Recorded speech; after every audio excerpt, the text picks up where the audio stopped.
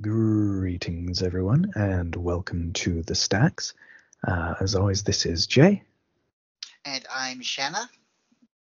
and this week we are talking about the amazing 1987 Norman Mailer picture, Tough Guys Don't Dance. Legendary, with like classic meme. I would say that this is a meme that predates memes. Like this was a movie meme in the 80s before memes existed. This amazing is the right word to describe this movie. I don't know what else we could use. Amazing works. Yeah, like I'm not going to say that it's good or that I even recommend it, but it's unlike anything else. It is very like it's just an amazing thing that exists. One of the great ventures of Golan Globus and Canon Pictures, who love to finance this sort of thing. Now, were these the people who did Troll 2? Or am I No, thinking someone else? those people did our second movie. Oh, okay. Uh, but Golan Globus, well, I think it's Golan who directed the Apple, and they produced that. Oh, The okay. great the musical sort of based on Faust and various other things. Complete nonsense. One of my all-time favorites. It's pretty fun. Well, they did sort of at the end of Canon Pictures, like this is sort of nearing the end of it. They got interested in picking up a lot of more artsy projects. So Norman Mailer, who is a Pulitzer Prize winning author, they're like, yeah, if you want to make an actual movie, because he made terrible, terrible movies in the 60s previously. So is he like, I've heard his name before, but is he like I guess he must be a well-respected author. He's got a Pulitzer Prize. Yeah, he's a pretty big deal American counterculture author. Like sort of one of the major baby boom generation authors, I suppose. Like I've read some of his stuff. I'm sort of hit and miss on it. I liked one called The Air Conditioned Nightmare, but it's been a long time since I've read any of his stuff. Mostly he wrote about culture, and his fiction work I'm less familiar with. Um, and this is based on a novel that he wrote. So I don't know how satirical any of this is supposed to be. I can't tell. Yeah, it's hard to tell. Some of it certainly feels like it should be. Some of it also feels like weirdly sincere in that we're probably going to draw a lot of comparisons, or at least I am, but in that like Tommy Wiseau The Room sort of way. Yeah, and so like I've seen Mailer's 60s films and they're wretched. They're hard to watch. They're sort of half movies that are sort of like this, like they're gangster movies, cops and robbers things that are with incredibly flowery dialogue, except he had no ability to actually shoot, and they're just like, shot on 16 millimeter or whatever, and very low quality shooting conditions, no locations or production value or anything. And it was starring himself, and you just can't hear a word that anyone's saying, and it just seems like a bunch of people being assholes to each other for an hour, in like a dark room. It sucks. They're the worst. It's just absolutely wretched. And I feel like this movie is him getting a shot to make what he sort of envisioned those to be. Like in one of them, it's half about the making of the movie and half the actual movie, and it ended up just completely breaking down, and perhaps that's why it's partially about the making of it, because Rip Torn, who was one of the lead actors who he had in, and this is sort of before Rip Torn was sort of an actor. I don't know what you would know Rip Torn from. He's in all sorts of stuff. I've definitely seen him before somewhere. He's in Freddy Got Fingered. He's Tom Green's dad in that. Haven't seen that. Okay. Well, this was him much younger, and he got so sick of dealing with Norman Mailer that he attacked him on camera with a hammer, and like they had a huge brawl. It's wild. Like he was trying to kill him. He just couldn't Wow. take it anymore. Uh, and that's kind of how I felt watching his '60s movies. So I totally get it. Oh, really? Okay, okay. Um, By so comparison, this those is aren't a breeze. This one's a lot oh, more fun. This one's like this is a this is a trip. jagged experience. I would say This that's the is biggest problem. Go ahead, please. um yeah, no, this is all over the place. I it's like flashback inception, There's but so many flashbacks. I think everything is a flashback until the end, but there's flashbacks within flashbacks within flashbacks, and then here's a bit where we're going to, so a character literally says, here's a bit where we're going to see what people did when we weren't there. And then another flashback happens in the middle of that, which is its own flashback.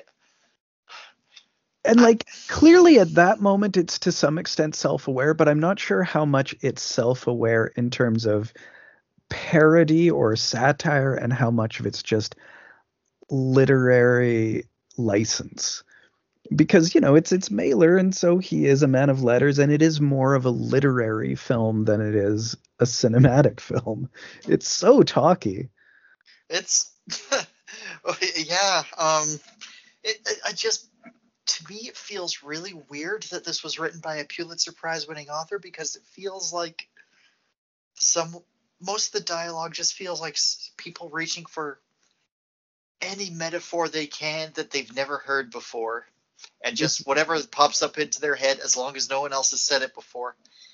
Yeah, it's incredibly flowery.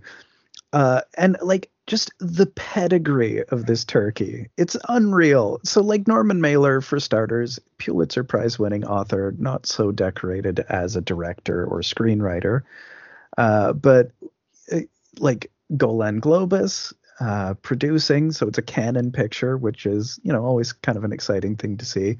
Uh, Score by Angelo Badalamenti, known for Twin Peaks. Oh, okay, okay. And this does at times kind of lend it a bit of Twin Peaks atmosphere, because this movie does have uh it has some of the same absurdity. It's just it seems less clear whether Norman Mailer is aware how absurd it is. I do get a Twin Peaks this vibe from this. Now that you mention it, I wasn't thinking it at the time, but some of what happens here felt like it would be at home in Twin Peaks. Well, it's like dumb Twin Peaks. Like Yeah, when Nathan for you did dumb Starbucks. This is like dumb Twin Peaks or dumb Inherent Vice. that was another thing that this really reminded me of. Like, the cop was basically just Josh Brolin's character in Inherent Vice turned up to 11. Yeah, although like I wonder if that character Oh, is based. Wow, Plum there has a must be an lot to say enemy this cat in evening. the yard. I guess so.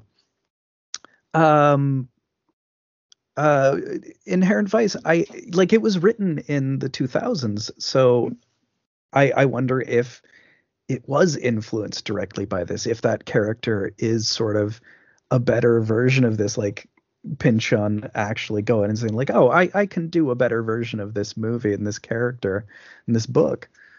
Maybe. Because it's similarly weird. Like it is another crazy neo noir, but it's West Coast versus East Coast. This is very East Coast, Cape Cod, pastel noir is how it's described, and I'd say that's pretty accurate. It's fakey noir. Like it doesn't feel like noir, but it does feel like that really early 40s stagey noir a little bit, The and guy very definitely pastel. feels like he wants to be a noir protagonist with the way he talks to people, but it never lands. Well, yeah, Ryan O'Neal, I don't know. He is kind of the weakest link in this movie. Like, he's very flat throughout the movie as our main character, Tim. and especially in one very key moment that we'll talk about at length. But like he's flat, and his deliveries are so monotone.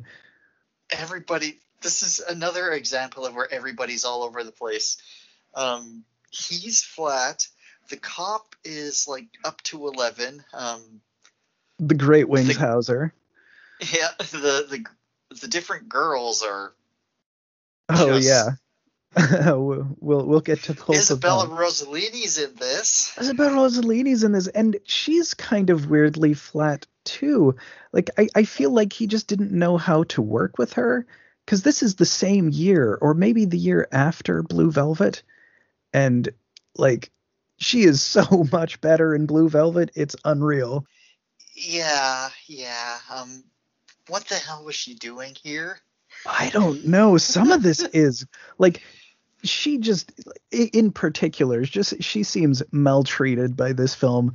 And like I Yeah. remember the famous Siskel and Ebert review where Ebert was very upset about how Isabella Rossellini was treated as an actress in Blue Velvet, and like she was so much more poorly treated in this, because this Oh. movie, right? God, what a terrible movie. Well, Just her how character is. embarrassing. Yeah. Like, I don't know what happened with her behind the scenes, but her Oh, I don't character know is anything about behind. constantly getting shit on. Yeah, no, I don't think there is any behind the scenes stuff other than Ryan O'Neal resented resented Norman Mailer forever for this. Really? Oh yeah. And we'll get to that with the key scene, because there's some Uh, interviews I wish to oh, reference. it's related to that. Yeah. Okay, okay. Because like I said, this was a meme in the 80s. So I guess we can kind of start with the basic plot. Get There's moving nothing into that. basic about the plot. No, the plot is hog wild. Like, you can. I watched it. I wrote down things. I have no idea what happened. You'll explain it. We'll go over it. I still won't know what happened. Yeah, see, I've kind of got it down now that I've seen it about 4 times, but it took some doing. This is So definitely one I. Well, I'll be watching this again. I have to show this to people. yeah, it is. It is so crazy. Like I had more room in my heart for it than I did the first time I saw it, and it helps that this is a really beautiful transfer. Like it's a great looking movie. It's beautifully shot. Honestly, it didn't look like a 1987 film. It felt way more contemporary than that. Yeah, totally. And it has a visual style that feels much more contemporary, both just like the pastel noir thing, even though their fashion is very 80s. Well, Uh, not well, the main guy. The main guy just yeah, wears that's a true. sweatshirt and jeans. Yeah, he's pretty simple. And A many of lot the of characters are like 50s fashion. right. Well, and it is very retro in a way. And we open with a big retro tough guy, Lawrence Tierney, who we also had in one of our films from last week, People, or not People Under the Stairs, Silver Bullet. He was the bartender, the guy with the baseball bat. Oh, that was him. That Oh, was okay, him. okay. And here he reminds me so much of Mike from Breaking Bad. You've seen part of Breaking Bad at least, right? I've seen the first 3 seasons, maybe 4. Oh, okay. You So won't have yes, seen you won't have no, seen the I've seen Mike. character. No, Okay. I'm familiar with Mike. Yeah, totally.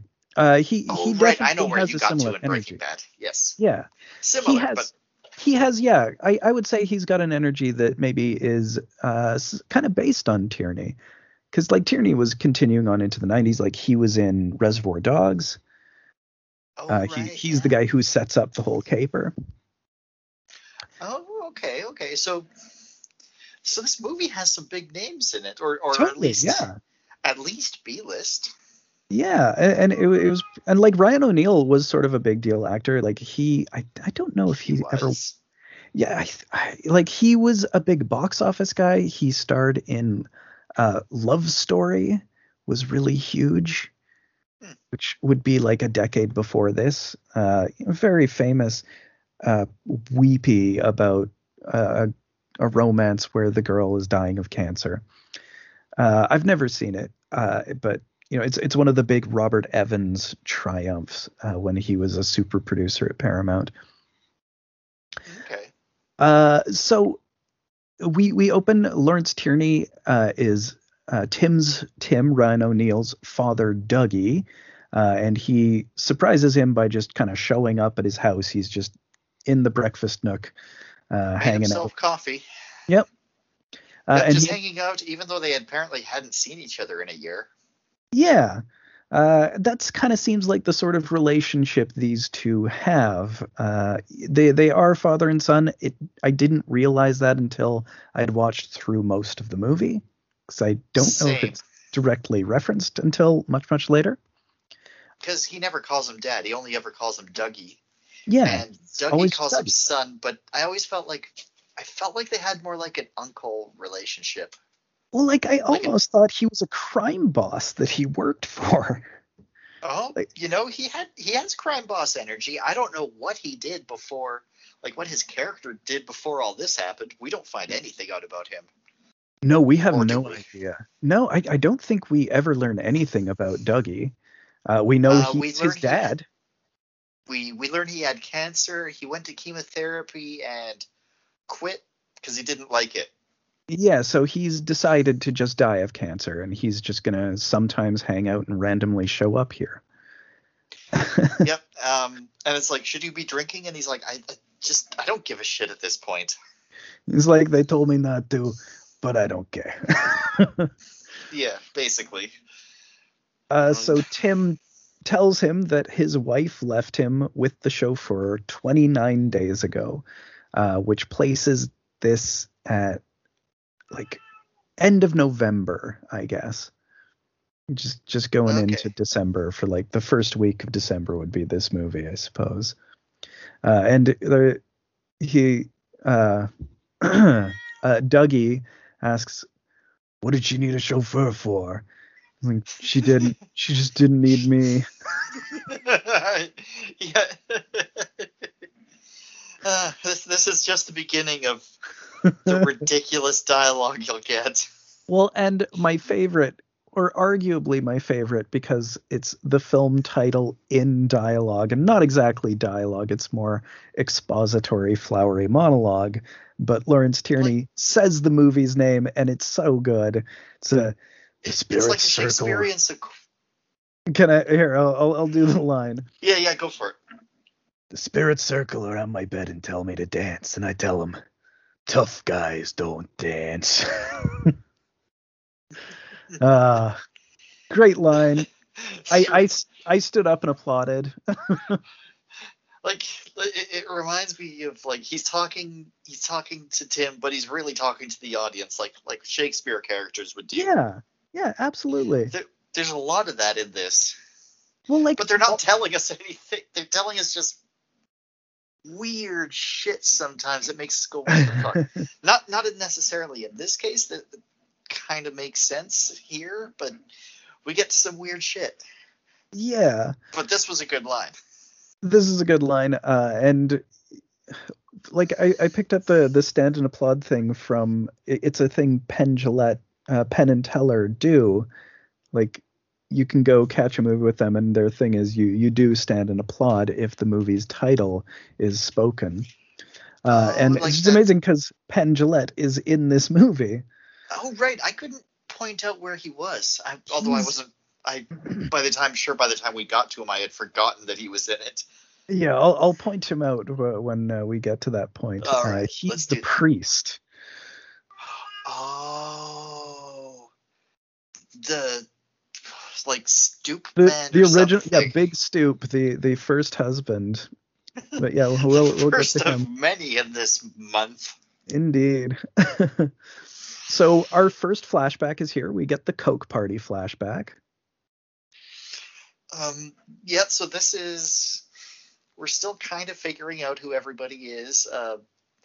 There's a knocking on the door. A woman takes off her clothes, opens the door, and it's this like cop, but not like a patrol cop. It's one of those well dressed, like pressed uniform cops.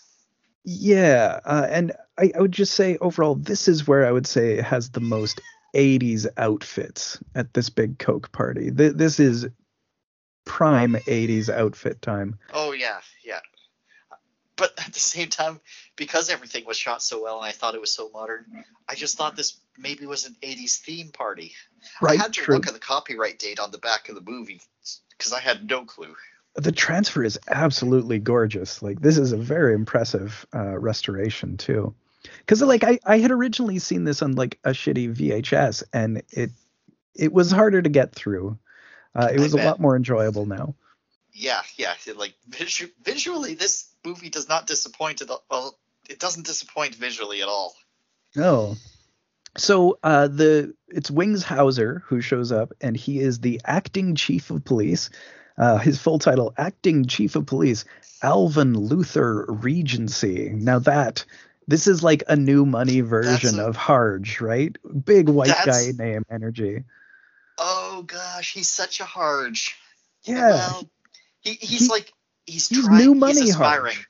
Yeah, He's aspiring to be a Harge, yeah, but he's a cop, so it's a unique kind of Hargely abuse of power. yeah. And as a cop, I mean, we'll get to some of the stuff later because he's got some big speeches. Because yeah, he's not. He's more just a killer. He's a guy who wants to kill people. And He's so he hooks up with our he wears his ex-con. corruption on his sleeve. Oh yeah. So we meet our hero, quote unquote. He's sulking on a staircase drinking. The immensely unlikable Tim. He's very unlikable and consistently throughout. I'm never really rooting for this guy, but half the time I kind of forget he's here too because a lot of the movie he's just not there. He's very bland. He's so flat. It's weird the way he plays it. Mm-hmm. So Wings comes to chat with him, or Regency. He comes to chat with Tim, and Tim immediately admits that he's an ex-con, and he kind of talks about it a lot. I feel like it's maybe how he greets people. Hi, I'm Tim. I'm an ex-con. He's got a really a chip on Oh his shoulder yeah. about it. What did we find out what he like went to jail for originally? Oh yes, it's part of the huge Oh exposition. okay. Uh, one of the big ones near the end. Uh, I'll lay it all out as we get there, but so Okay. Patty Lorraine shows up. She's drunk and badly playing a trumpet, which was, I thought, quite funny. Yep. And uh, here's one of my favorite dialogue lines. The very first one that made me stand up and just go, "What the fuck?" What are they saying about Regency says something or she says something about being blonde, Yeah, and Tim says, "You're not a real blonde," and then she says, "Do you want to do it or can I do it?" you go ahead. All right. I used to be no.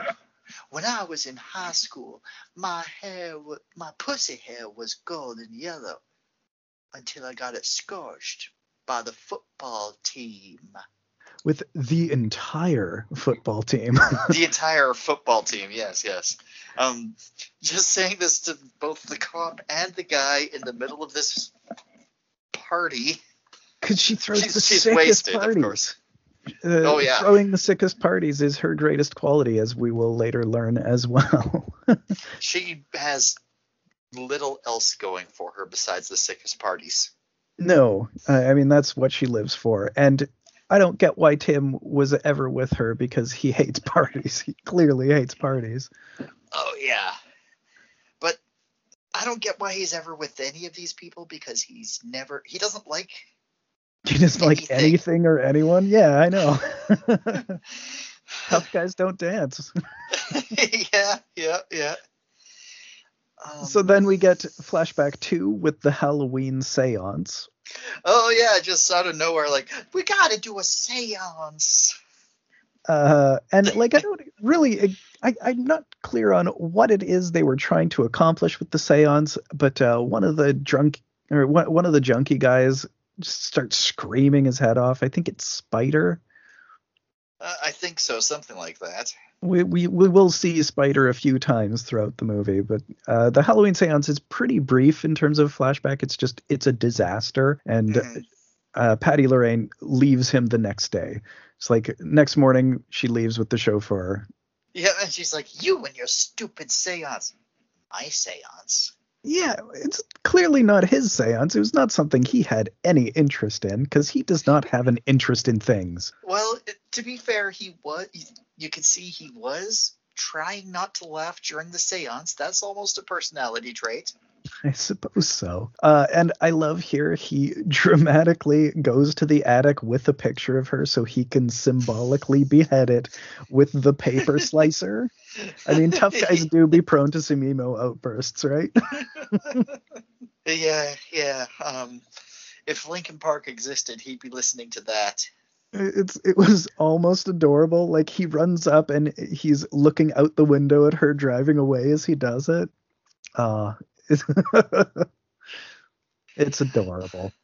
Don't waste your time on me. Oh, that's not what that song's about. So then Tim finally, like in the present day, Tim admits to Dougie, like, okay, yeah, so also there's a dead body, and I'm not sure that I'm not the one who did it. Yeah, and just kind of out of nowhere, it's like bodies. He says the body's in the cellar or something. Yeah, and also, I had a premonition something bad was gonna happen. Oh yeah, he says that quite a bit around here. So I guess this is around where we meet Jessica and Lonnie. Oh right, yeah. The wasp couple. And like almost like it's sort of unclear whether they're even a couple. Like she's in real estate, she tells him, and she used to be a porn star, and he kind of maybe is just her sugar daddy. She's what's the word I'm looking for? Brassy. Incredibly, profoundly thirsty. Yeah, she's very brassy. She's very loud. She's smoking a cigar. It's a very like 80s power lady thing, like a corporate lady. I think Mm-hmm. Demi Moore in Disclosure is a cigar smoker. Yeah, and Tim is just staring at these two who are here for not really sure why.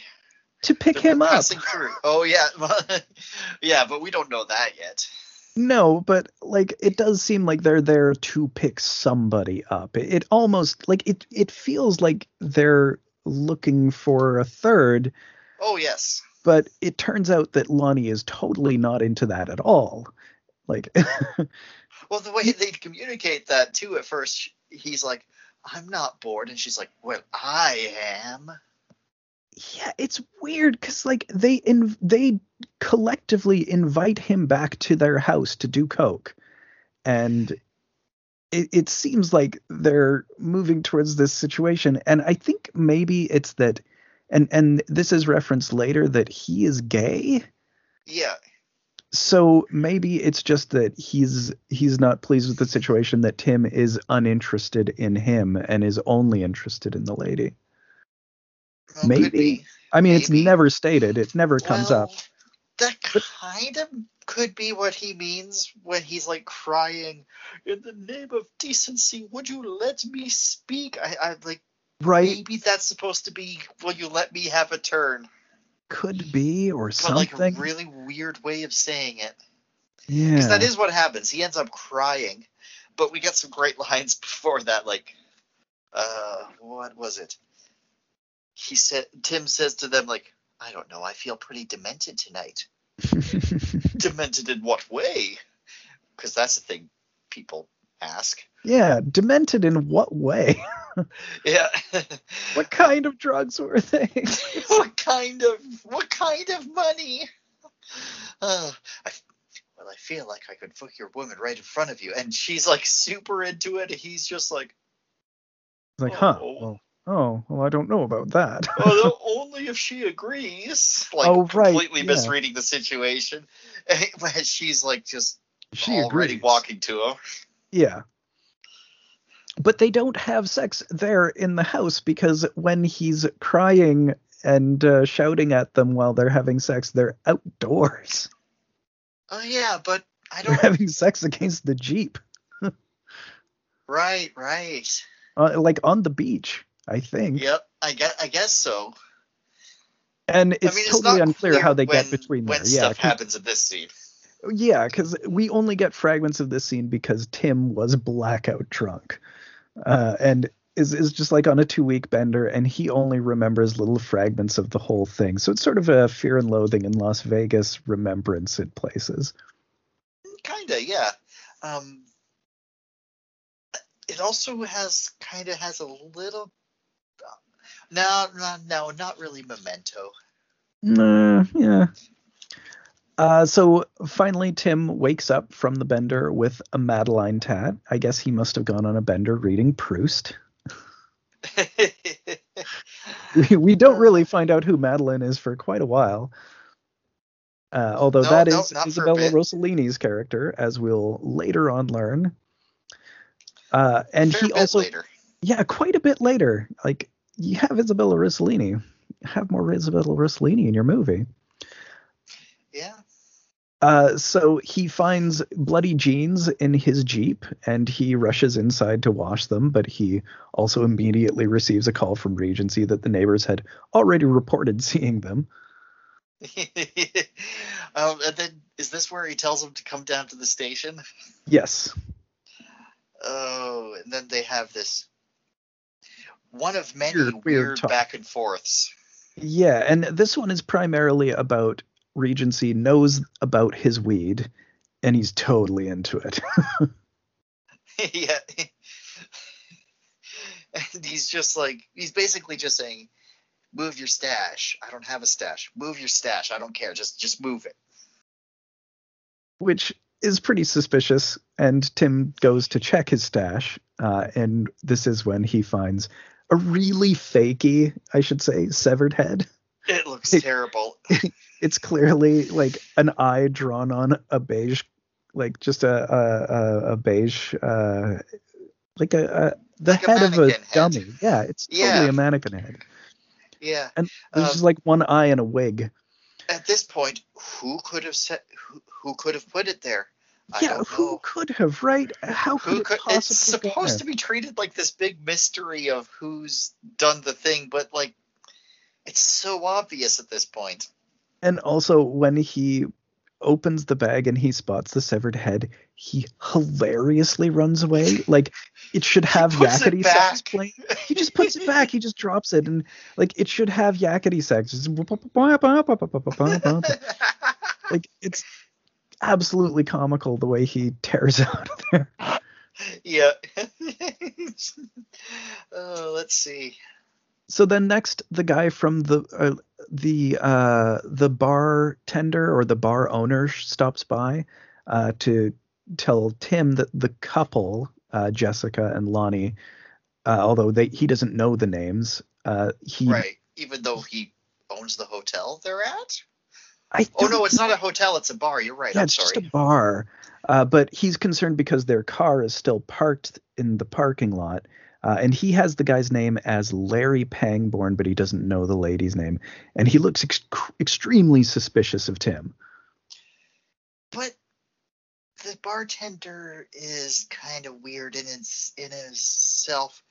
Going to a patron's house to ask about another patron. There's other Yeah. ways to do that. Yeah, like maybe he lives just down the road and he just like walked over, but it is weird. And I don't really know what he has to do with everything else. He does seem like he's at some point in on the take with what the police chief is doing, but I don't know if it's ever made exactly clear with this character. Not really. We don't see, I don't think we see a lot of him again after this. I think he No, just exists to, I he don't just know. exists to show up and be suspicious and like trouble Another red things. herring, Mary? Maybe? Maybe. Um, he like I think there's a couple times when he's interviewed regarding this night, but that's pretty much it. Right. So Tim then goes to visit the two weirdos from the seance, which is Spider and I did not catch the other guy's name. Studi. I think it Studi. was. Yeah, I think Or that Stubby. it's definitely something really close to that. Yeah. Uh, and he wanted to ask what they were screaming about. So the guy, and I think it's Spider, he says, oh, he saw Patty Lorraine decapitated. Yeah, but first he's like saying to this guy, like, yo, I don't want to talk about the seance. Let's talk about the deal, of which Tim is completely oblivious. He doesn't even know about a deal. Yeah, and people keep bringing up this deal that he is totally lost about. Yeah, whatever. It's part of the mystery. Yeah, it's this deal that just exists outside of him that everybody seems to be tying him into. Yeah. Uh, and he also finds out that the roommate, I guess it's Stubby or Studi, did the Madeline tat when Tim was blackout drunk, and he was asking for it because he'd wronged her. It's funny because he's like, you wanted me to put it on your forehead. I should have put it on your forehead. I would have ruined your life, man, but I put it on your arm. You gotta thank me, man. He's like, you're You lucky, were bro. you were so drunk, man. It's like, Like wow. these Ethics. these two felt like modern characters. These two do feel very modern. Like they feel like they could be in Burn After Reading or like one of those Coen Brothers comedies. Yeah. They feel like those sort of dudes. Uh, and the cop, Regency, calls them Yeah. to bring him to the bar because he just knows that they're at this guy's house. But we still don't know who the culprit is, who the mastermind is. Nope, couldn't be anybody. Who could it Could be be? could be Spider. You never know. uh, Uh, so and he's at the bar because Lonnie has been found dead in the trunk of the car, and they say after committing suicide. yeah, he put himself into the trunk of the car and shot himself, is what they say. Yeah, somehow. People who And commit suicide, that's not. You don't put yourself in the trunk of a car. it's crazy. And just like here is where Regency is just very homophobic, just talking about how he really wants to kill gay people. As the chief of Oh police, yeah, grinning, I'm a simple country boy. Like, wow. Like yeah, this yeah. at a point it does feel satirical. Oh yeah, Like yeah. this is at least something that I want to give Norman Mailer the benefit of the doubt that this character is wildly over the top and is meant as like a criticism of just bad police and that kind of thing. So Oh, this that is interesting. this character is. I love this character Yeah, he as is an antagonist. unhinged. And like I love Wings Hauser. Wings Hauser gives a hell of a performance in most stuff that I've seen him in. Like he's very Gary Busey like, but he's kind of always stayed in the lower budget and like he just has all of these crazy performances like this. This guy has no chill. This cop. Not the He's slightest. Oh my god. he's he's always running at like 100 miles an hour. And we also learn that Madeline Falco is his wife, and I hear you used to know her. So He's like, yeah, we met a few times at the bar, and right then we have a flashback to a relationship he had with her. to like a huge relationship that changed both their lives, and this obviously is Isabella Rossellini finally. Yep. Oh, who really doesn't feel like seem like she wants to be here. No, she feels like I don't think this style. Well, like she's a European actress. She's kind of coming from a very different way of making films, and I mean Norman Mailer is not a filmmaker, so I suspect it was a weird experience because just the way everybody acts is very bizarre. So the direction Mhm. must have been all over the place, and Oh, it must have been. the dialogue is weird, and like English is not her first language, so I don't know. Maybe it was just like I don't even know what I'm saying or why anyone's saying this nonsense. Could be. Could be. So like they meet, we get just like their meeting, but it very quickly goes to them being an unhappy couple. And it's Um, him. Please go ahead. there's a line that he says she read his like journal or something, and Oh this is yeah. one of those great lines. Your ass is more real to me than your mind. Oh yeah. Like, and it's like, how could you say this about me? And he's like, you weren't supposed to read that It's like what because an you know that's the asshole. defense. Oh my Right. god, And he's pretty loathsome most of the time. yeah, yeah. And he proposes a fateful foursome with a swinger couple, and this sort of is what sets everything in motion, ironically. Yep, yep. So the Oh, couple, this is the couple is Patty Lorraine, who we've met earlier, and Penn. This is Penn Jillette, right? this is Penn Jillette, who's a revivalist preacher. Big stoop. Big stoop. He's great for like the 5 minutes he's in this movie.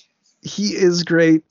He plays it big, but he plays it big in a self-aware way. Like it is clear comic energy, where a lot Oh of them it's like, I yes, don't know how much of this is melodrama.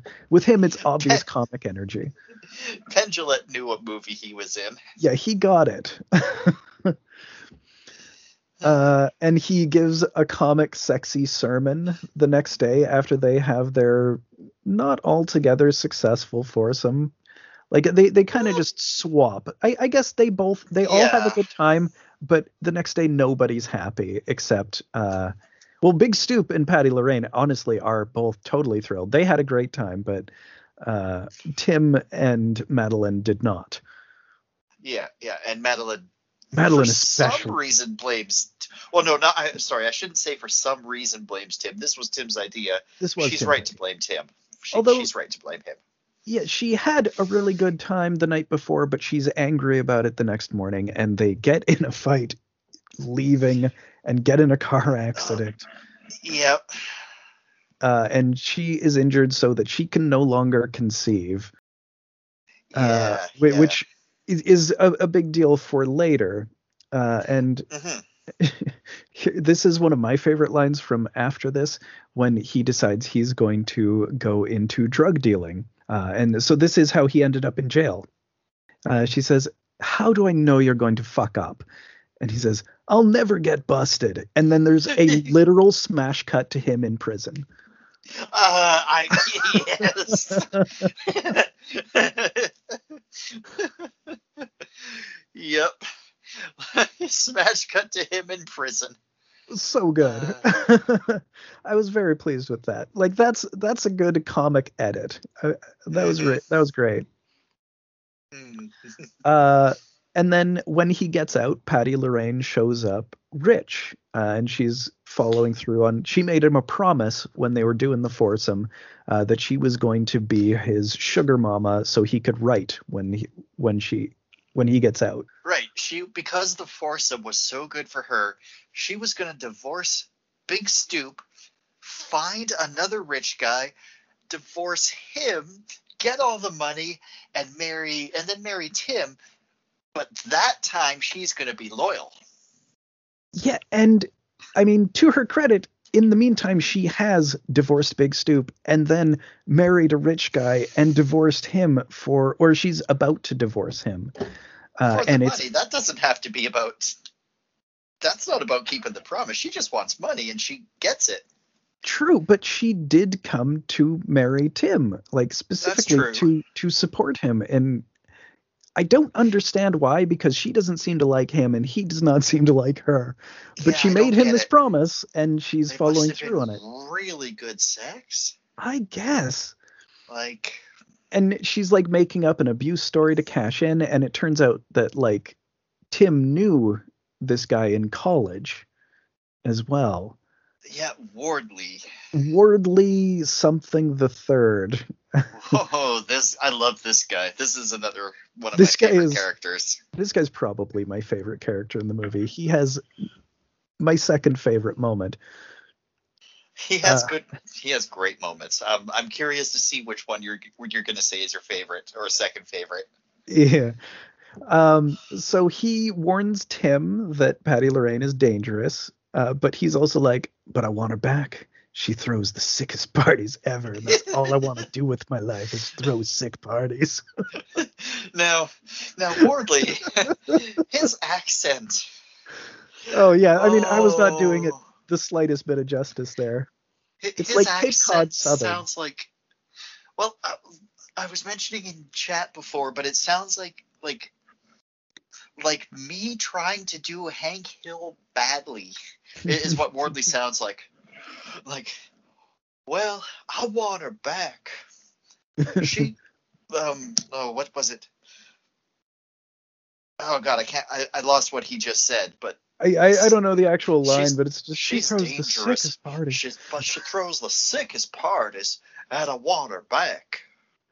And like he's willing to like pay to get her back from Tim, but I don't know why Tim ends up with like I guess it's she wants to be with Tim. It's a whole weird thing because there's never any chemistry between the two of them. Well, I'd argue there isn't any chemistry between anybody, but that's a whole other thing. I mean that's true too. Except between Regency and Tim, there's chemistry there. One There's way chemistry chemistry, there. but there is chemistry. Yeah, there are vibes. So back in the present, Tim phones Madeline, but she doesn't want to talk. She hangs up on him, so he drives all the way over to Regency's house because she's his wife. Right. And just Um. his house, the decoration, wow. Like just Yeah. a whole wall full of Chekhov's guns. He's Literal gun on the mantelpiece. tons of I was them. waiting. It's like, when is this gonna fire off? Well, see, There is one.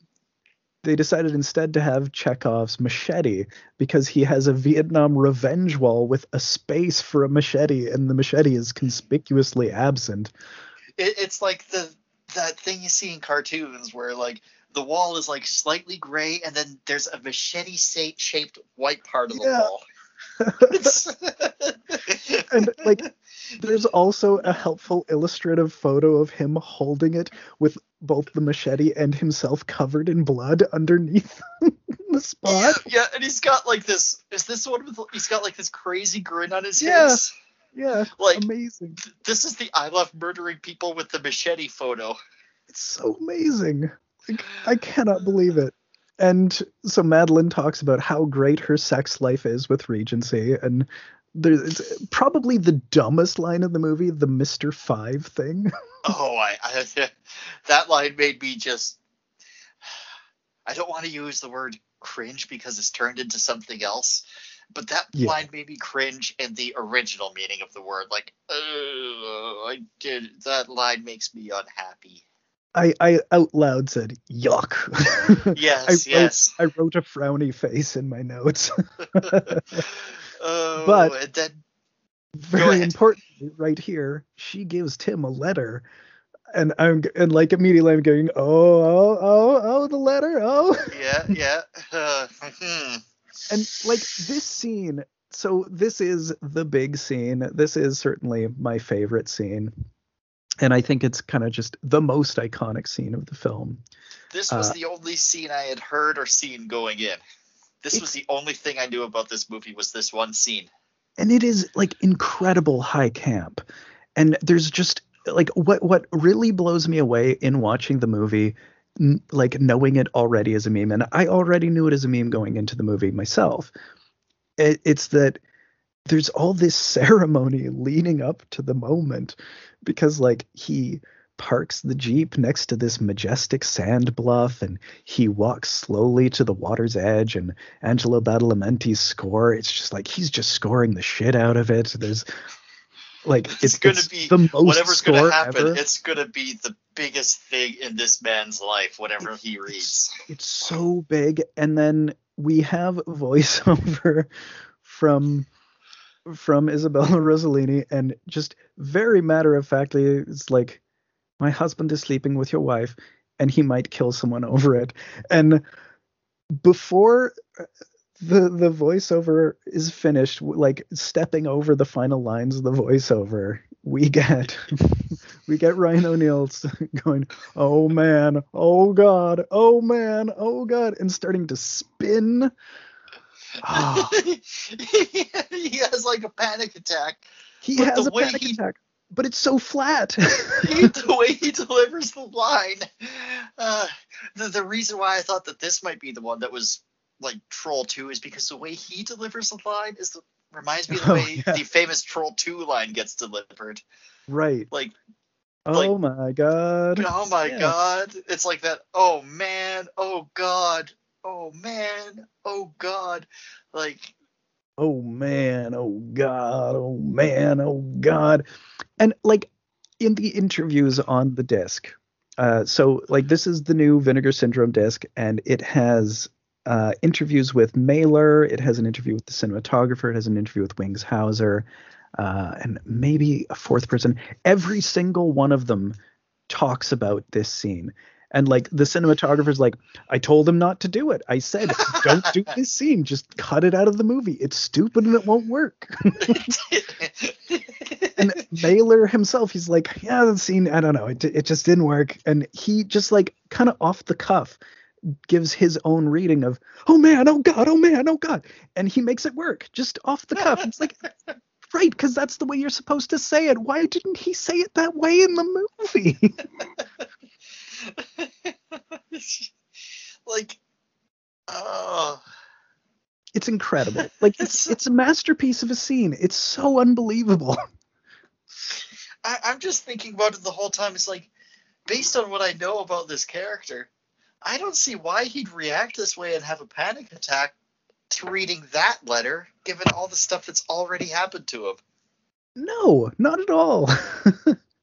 I guess is it maybe him finally putting the pieces together at this point? Because he doesn't Oh, and seem to. maybe But it might figuring be. out who's finally setting him up, as if Yeah, it was. like somehow it's finally hit him. Meanwhile, the cops here like, "Hey, I'm setting you up for murder right now. Go check out your stash. I put a head there," Yeah, and like and he never puts it together. he doesn't, because there are still scenes later after this where people are saying, "Hey, I hear somebody setting you up for murder." He's like, Oh yeah, no, "What?" like even now he hasn't put it together. No. So then someone creep oh yeah, no, it's after this point someone phones Tim and says he's being framed for murder, and then he goes outside and Regency picks him up immediately. Yeah, it's like, oh good, Regency, he'll help me get to the bottom of whoever's Yeah, framing me for gonna murder. And he's gonna Regency's figure like, this hey, out. it's me. I'm framing you for murder. Oh yeah, you're gonna help me find out who's framing me for murder. Yeah, sure. Got any coke? So finally Jessica has been ID'd, but she's still missing at this point, quote unquote. Yeah. And Tim admits to Regency, is like, okay, I admit it, we had sex. I'm pretty sure nothing else happened, but I was really blackout drunk and I don't really remember. So then they just have a few drinks and smoke weed in the police chief's office. And this is where he gets into the things like, oh yeah, I hear there's this big coke deal planned, and you're suspected as the connect. He's like, Oh yeah. what the hell Here's are where you we talking finally about? start to learn about the coke deal that he's just been ignoring. Yeah, that seems to just be Regency's thing, that I don't even know. Tim doesn't have anything to do with this. Is there even a coke deal? I don't know, because someone It, ends up with the money. I don't know if anyone ever ends up with the coke. I think the coke was a lie. I think that's what it was. The coke was a lie.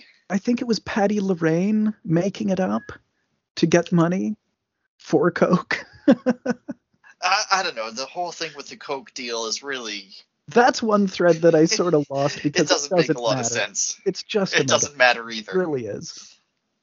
And this is where he has one of my favorite lines of his, where he says, I'm a law enforcement agent and it turns me on.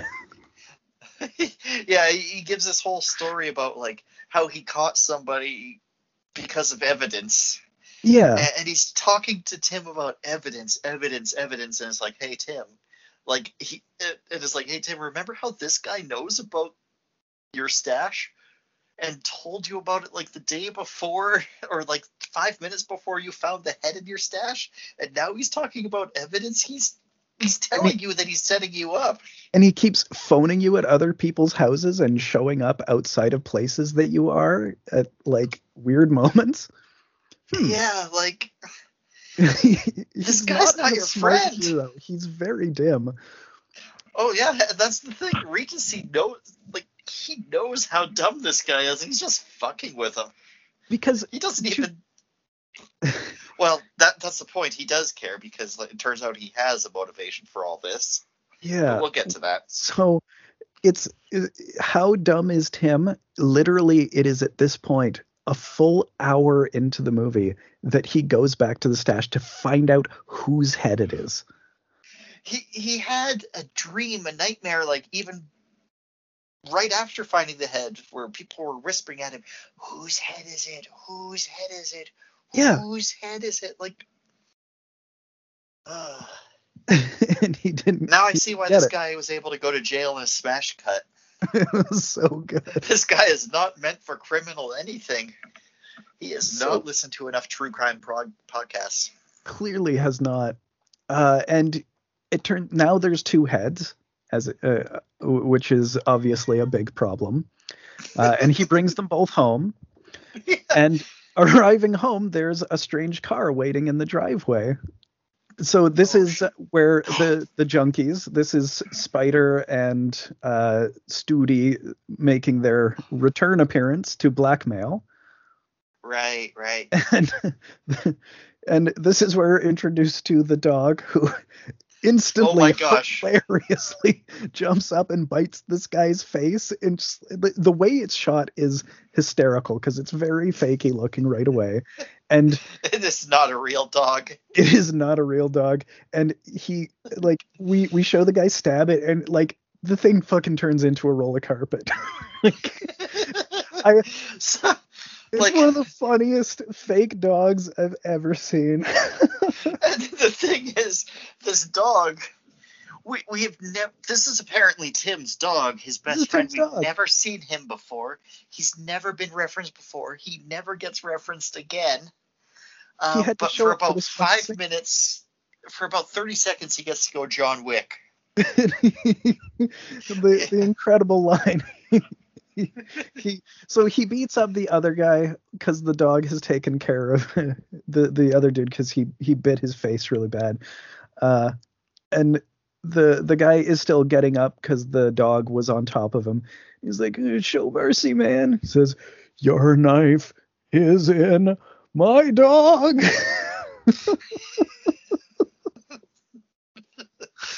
uh, and he just smashes up the car with It's like, oh my god, dude. instead You of know what hitting. John Wick would have done. Yeah, he smashes up the car, and it's not their car; it's Wardley's car. Right. Right.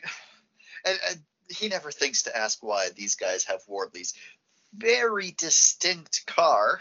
Yeah, it's a strange car.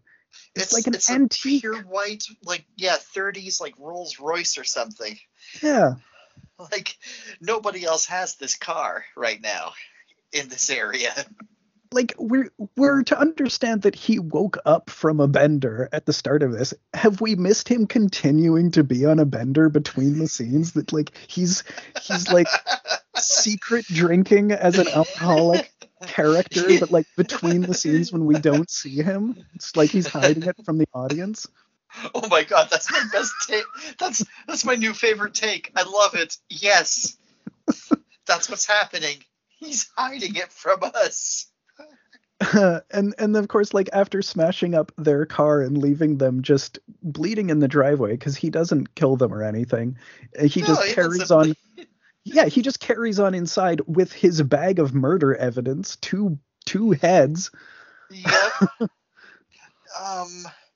Yeah, they introduced a dog just to kill it, to show how bad these guys are, but then these guys don't show up ever again. No, this is the last time we see them. When we next hear about them, they have been murdered off screen, like Rosencrantz and Guildenstern. Yeah. So the next morning, he hears a teapot, and Dougie has shown up magically again to take care of the heads. Well, this is where we cut back to the present, I think, because it's the same Yes. scene. Yeah. So we finally caught up, like, what, an hour into the movie? This would be like an hour and 20 by this point. Really? It feels like there's a lot left still. Wardley's barely done anything. I know. Well, like all of the Wardley stuff is just that huge exposition dump. Yeah, that takes a while, or at least It it feels like it does. Yeah, it's kind of a wild scene. So Dougie says he's going to take care of the heads, and we do get confirmation that they are Patty and Jessica, both. Mm-hmm. So Dougie goes and drops them in the ocean. Not And very far out from their house, though, it oh, looks like like. you can see him from the house, so that doesn't seem like a good spot. No, Because like she lived there. Yeah. They're gonna catch on to that one. It's like it's like when Robert Durst put the body of the one person in the lake right outside his house. So Madeline calls Tim to say that she's scared of Regency now. He's been dressing up in his Green Beret uniform, he's keeping his machete in the police car. So still, at this point, it's like he is going completely off the rails now. And are you not catching on yet? And so then, even more amazingly, Tim goes for a drive to go see what's going on, and he finds Regency's car just parked across two spaces, the engine's running, doors open, and Regency is nowhere to be seen. Just in the middle of town. Yep. I can't even remember where he ended up being at this point. I don't know. I really don't know. So Tim shuts the car off. He takes the machete because it's in the trunk. So he's like, okay, well, it's probably better that I have this than he has this. And then Wardley shows up to the car. In his okay. Car. He's like, well, those other two are dead. And he carjacks Tim and he marches him out the breakwater. And here we have the Wardley diaries. So at this point, this is Wardley's confessions. He's getting into everything that has happened in the movie that we didn't know about and were oblivious to. So here's where some of my favorite lines show up. Excellent. So at one point he's like marching him down the breakwater, and he just shoots the gun up into the air. And Tim looks at him and says, "Why do that?" And Wardley just says, "Exuberance." That's great. And so like good. Wardley is definitely someone who is having a lot of fun. They like cross over the breakwater into a sand dune and they like go camping. They start a fire. They have a campfire. But meanwhile, he's just like shooting at him, not quite randomly, but just to scare him here and there. Yeah. So like Wardley has all of the answers. He put everything together and he was kind of in the background of all of it and maybe did several of these murders. Yeah. So what we learned first, or do you have any other things before getting into the flashback? Yes. Okay. The way he introduces the flashback is beautiful. I wrote it down because this is one of my favorite lines in the movie. Excellent. I believe it's the kind of moment where we're able to see what others have done when we weren't there. I see such odd things when I pull the trigger. That's amazing. He's able to this could also have been used in Silver Bullet last week, so we could understand why the little girl was able to see the priest's dreams. Well, yeah, but it would have worked better if we just didn't have that story be from the little girl's narration. But I mean, ideally. But the priest's dreams didn't make sense anyway, so we didn't need that scene. So it is a similar situation. Kind of.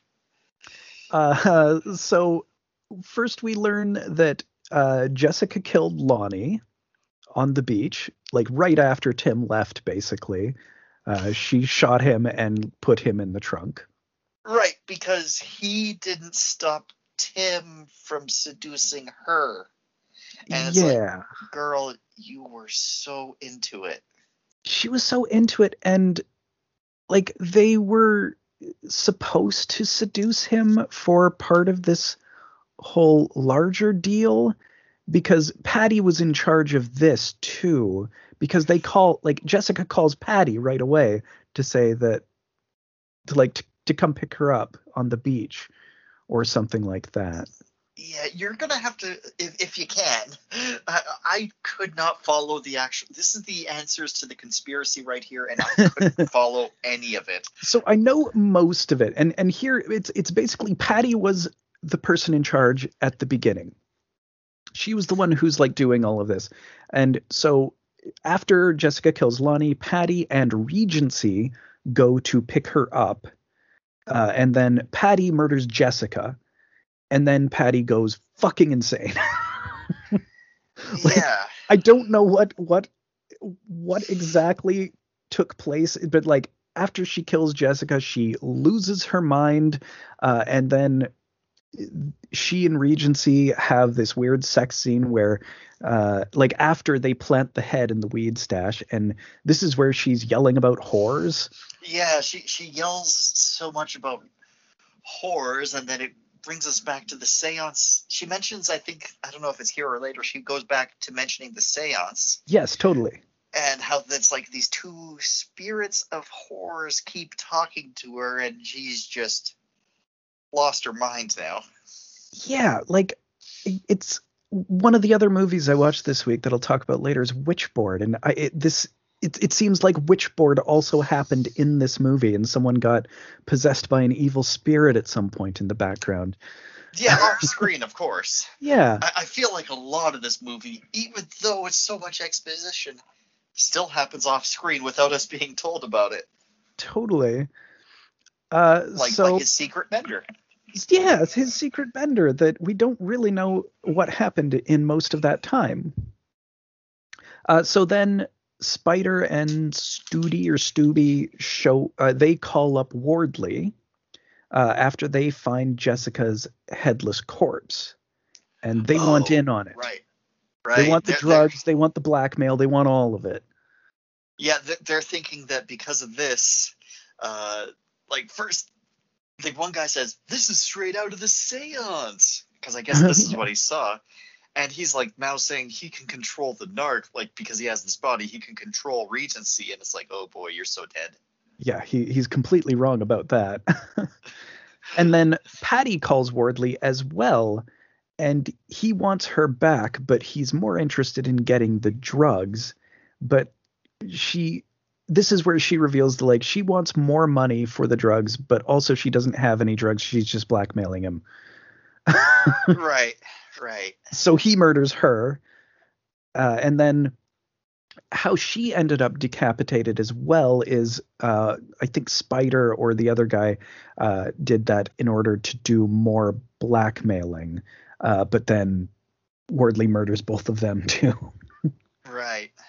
Wardley goes back and forth between being a super badass and a total pathetic sad sack, like at the drop of a hat.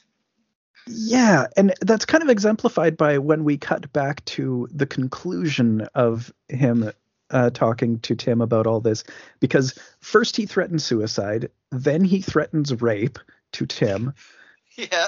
and then this is my favorite other moment, his final moment in the film.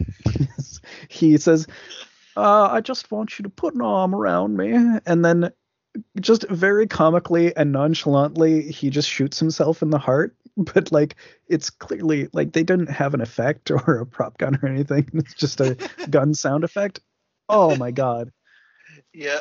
Fair, like it's like the Christopher George death in Enter the Ninja, the great shrug death. It's much like that. One of those, just like, that's one of those perfect movie deaths that you can never reproduce. Yeah. And at this point, I don't understand why he killed himself. No, I have no idea. Isn't It's he what he winning had to at do this at this point? point. I guess. He has Because does he have the money? I mean, someone has the money. I think Regency maybe still has the money. he didn't. So my understanding, if I remember right, Regency just sort of showed up in the middle of this scheme and took it over. Yeah, because it was Patty's scheme. But then he Yeah. started sleeping with Patty, and I guess they had maybe like it was partially his scheme as well that they were plotting to just because of Tim's drug past that he'd been in jail, he'd be easy to set up for it. And because she knew Wardley, he's an easy mark to get drug money because he loves parties.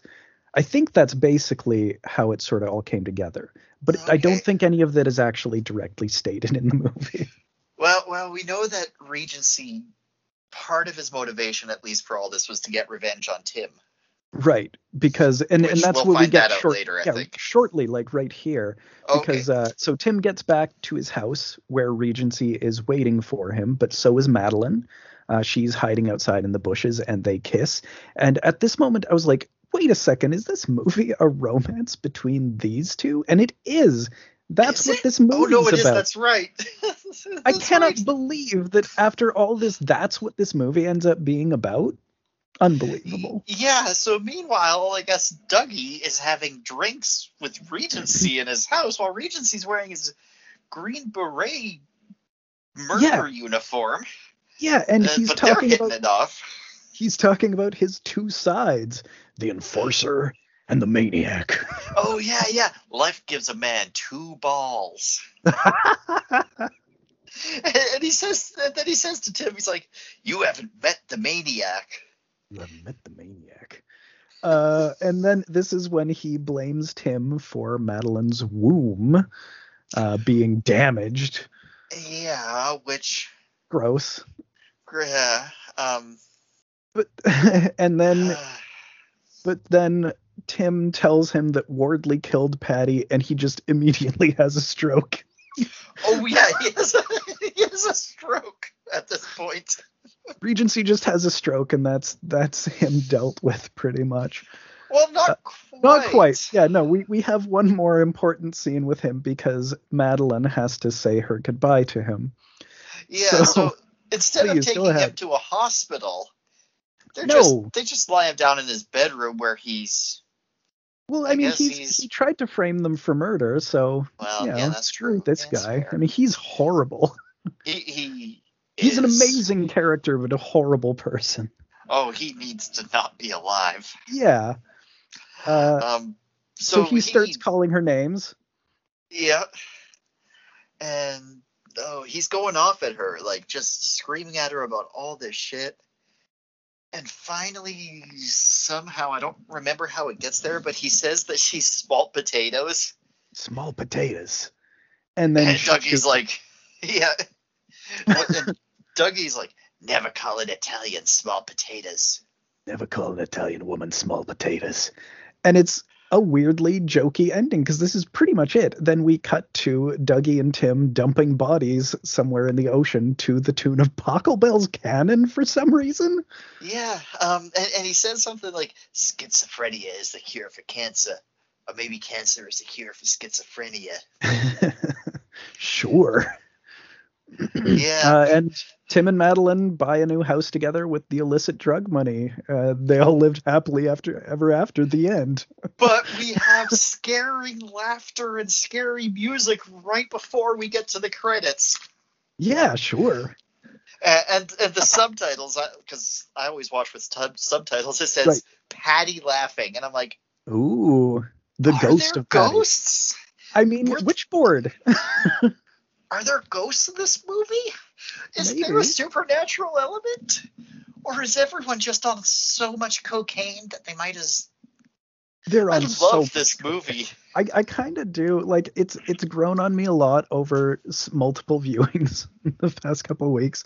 It's just wild. Like there is nothing else like this movie. It's in the same vein as like a Cinderella 2000 where it's just like how did this end up existing and what is like every second of this is unreal.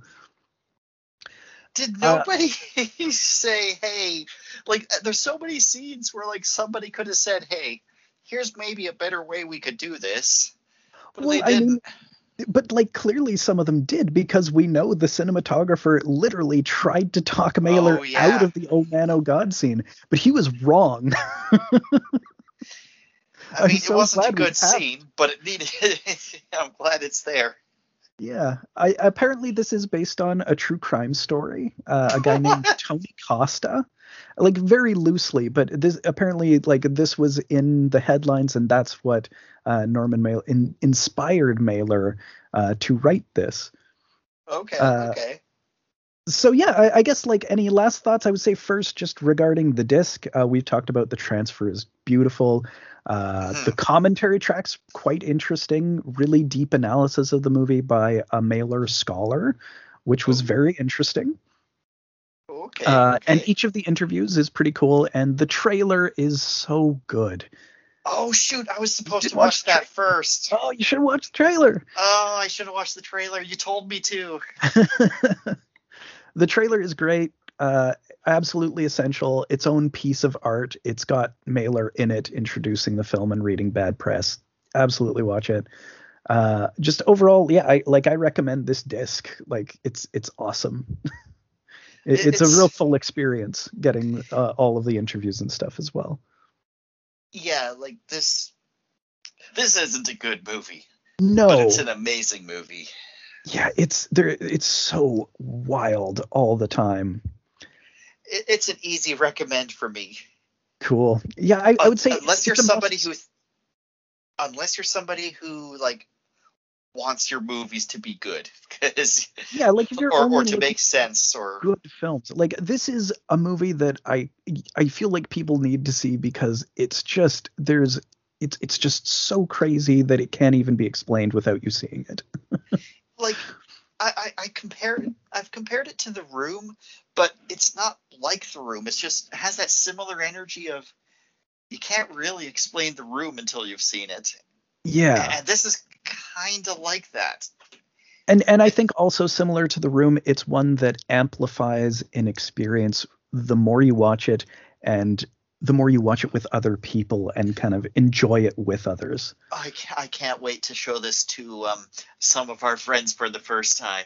Absolutely. So any last thoughts before we move on? We'll do a thing regarding moves just for this one. Okay, yep.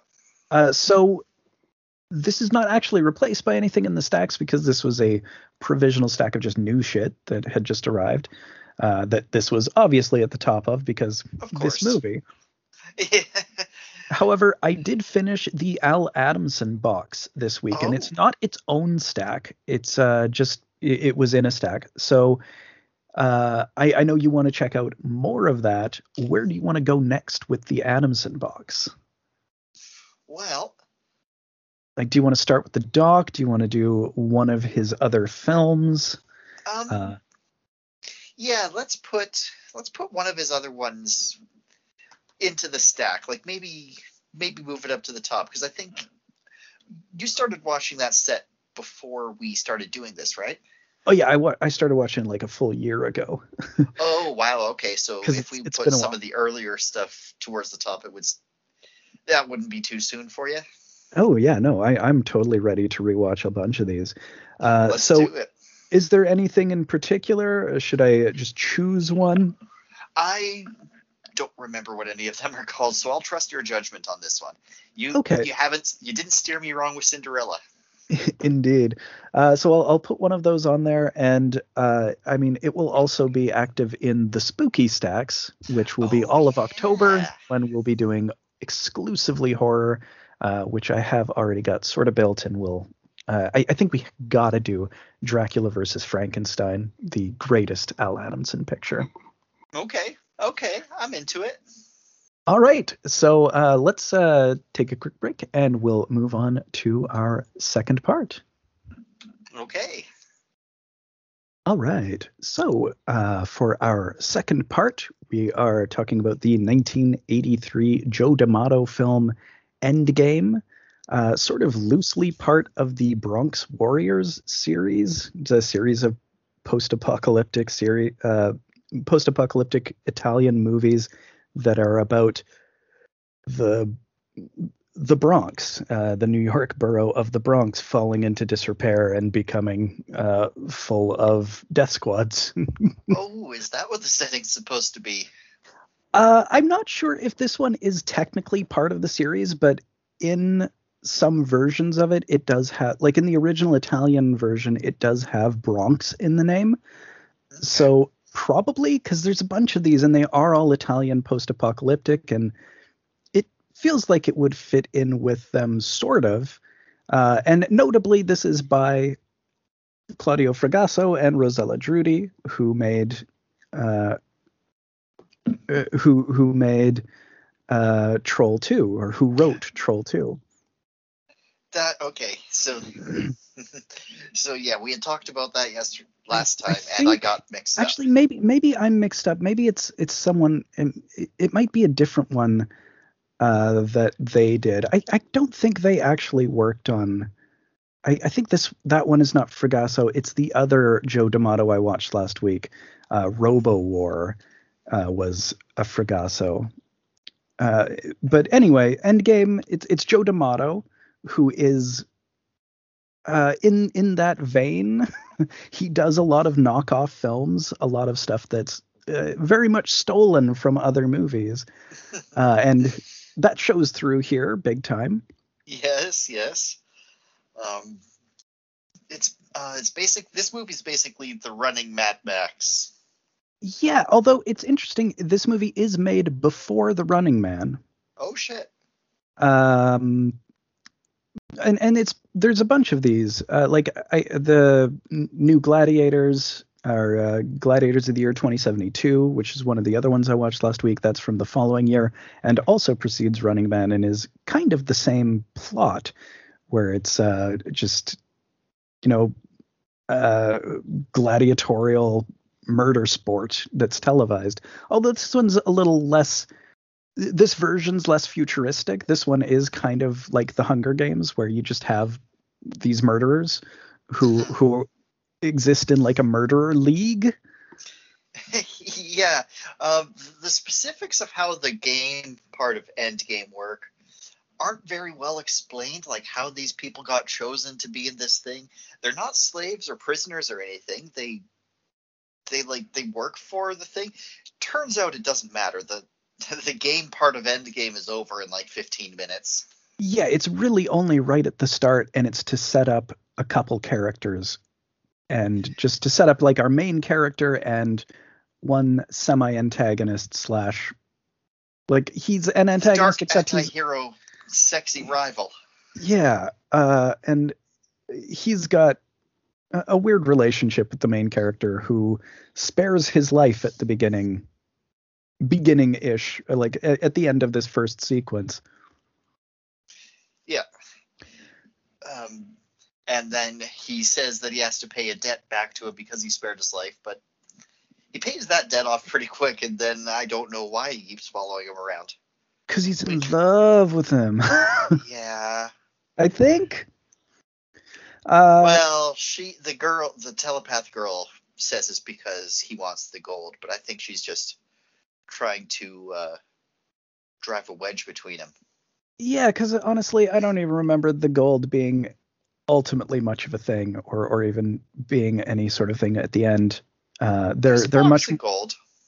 Yeah, but the box of gold pales to the fighting, the erotic fighting between the two of them. Because at Yeah. the end, like the final freeze frame, anyways. Well, so at this first part, also during his brief tournament, or his brief appearance in the game, where he kills a few people, in it's like he like they're all ranked for having survived a bunch of these. Like this seems to just be a sport now, because it's the post-apocalypse of was this the one that is 2027?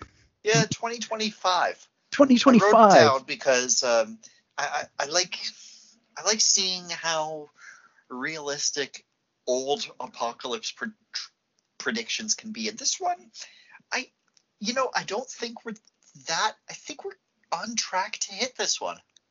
Right, because like what we end up Like, with it's not a here, huge apocalypse, but it does have Nazi soldiers controlling what I believe to be is America.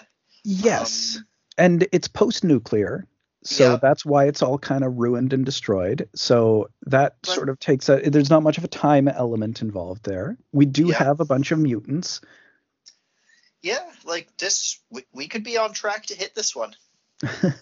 And this Ugh. is also basically Days of Future Past. Yeah, There are I these I government vaguely death remember. squads. Well, it's government Oh death yeah, squads right. hunting down mutants. And the Yeah, mutants, or a psychic, comes to hire our hero in very strong quotes, uh, yeah. to save them, to like drive a van full of psychic mutants rather than the divergent animal man mutants who we'll meet a little bit later on. Oh Uh, yes, yes. It's hard to I can't explain how, but parts of this movie felt weirdly racist.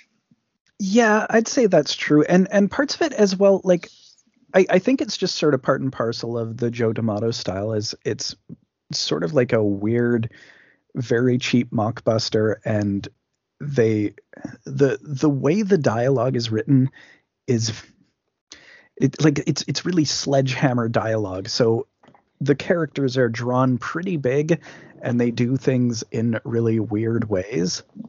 Mhm. Like we've had a few similar outings to this. Like the sect has kind of a similar energy, like just big, weird, strange performances that just don't really jibe. Yeah, yeah, And like our main character kind of sucks. Like he's not very likable. He's very flat, like Ryan O'Neal. yeah. But he's not entertaining to watch. He's not entertaining. He's just really grim. He's in a shitty post-apocalyptic future that's not fun because it's a Nazi future. Yeah, yeah. I was like, hey, these guys look like Nazis, and then you see their forehead, and they have the actual red SS. It's like, oh, Yeah, they have a full-on SS. I think they're called the Security Service, but they're it's the SS symbol, it's the 100%. SS symbol Yeah, yeah, but it's in red, and it's on the forehead of the helmet. yeah. So I don't recall exactly the sequence of events because this is going back quite a bit for me now. This is like 2 weeks away. Okay, yeah. I've written it down, but I kind of wasn't all that into it, honestly, because I watched this immediately after watching Tough Guys, and that was a tough act to follow. Yeah, well, that's why I was suggesting You watch did Endgame suggest the day watch that before first. instead Yeah. because it would have been a Um, better would have take gone down better that way. Probably. It probably would have. Yeah, I had thought about what order to watch them because then I eventually went with Tough Guys first because I had a feeling I'd need a little bit more time to sit with that one. Yeah, true. Yeah, so we at some point we get like this military council thing. They are using the game to distract people while their death squads do death squad things. Right. Which is And sort of the main like the main overall plot. The yeah, just Death yeah. Squad's death squatting. But like, in America, you could just televise the death squatting. You don't have to distract anyone from anything. They'll watch that. Well, I mean, it's literally already the sport is just televised murder, so it does seem weird, and it's not a secret in any way. Like these death No, squads are just going out murdering people publicly all the time. It doesn't make a yeah, lot of sense. no. So we have, yeah, I guess our hero Ron Shannon. Ron Shan, He lame gets out name of the too. game. He meets up with Lilith, who, whatever we could say about her character, she's gorgeous. Oh my god, I just could just watch anything she's in. I don't even care. Yeah, that's Laura Gemser, who is she's like an exploitation legend. She was in the Emmanuelle films very famously. She's the lead of those. She was in that Raiders of the Lost Gold or whatever that I watched last week or a couple weeks back, which was not good, Okay. but she was in Yeah. it. It's all right. It was cool to see her and stuff. Yep. But yeah, the great Laura Gemser. This has a decent exploitation cast, honestly. Mhm. We're gonna meet them pretty soon because after the death game, she gives him this mission, this job, where it's like if you escort all these mutants to what is it, like 200 miles outside of town, the people who go to pick them up will have all this gold for you. But there's Right. nothing up front because we're poor mutants escaping freaking Death death squads. squads. Yeah. Yeah. So he decides to take them up on this for Puts together a team, some reason. He puts together a team. This team, including his guy who he's his rival slash Tsundere love interest, who's played by George Eastman, who's another pretty big deal exploitation dudes. yeah, Kurt Karnak he plays. Great name, yeah. Mm-hmm. Yep. We also have not Bruce Lee, Eye Patch Man, Al Borland, who's in a LARP, Renaissance LARP. It is a full-on LARP. Like when they go to pick him up, he's in the middle of a LARP. Yep, and like they're and and they're negotiating with like this gang leader who is like he's a LARP guy. He's like, you must negotiate with me and answer me these riddles 3. It's like they have like a Knights of Knee LARP group that's their themed post-apocalypse gang. Yeah, they're the LARPer gang. So so Al Borland joins them. And he's just like a big barbarian type. He's wearing Yep. like comical fake furs. Like he looks like someone dressed as a barbarian for LARPing, Oh 100%. yes, And he yes. has my absolute favorite death in the movie, which we'll get to later. It's probably my it's favorite part of the movie. it's really good.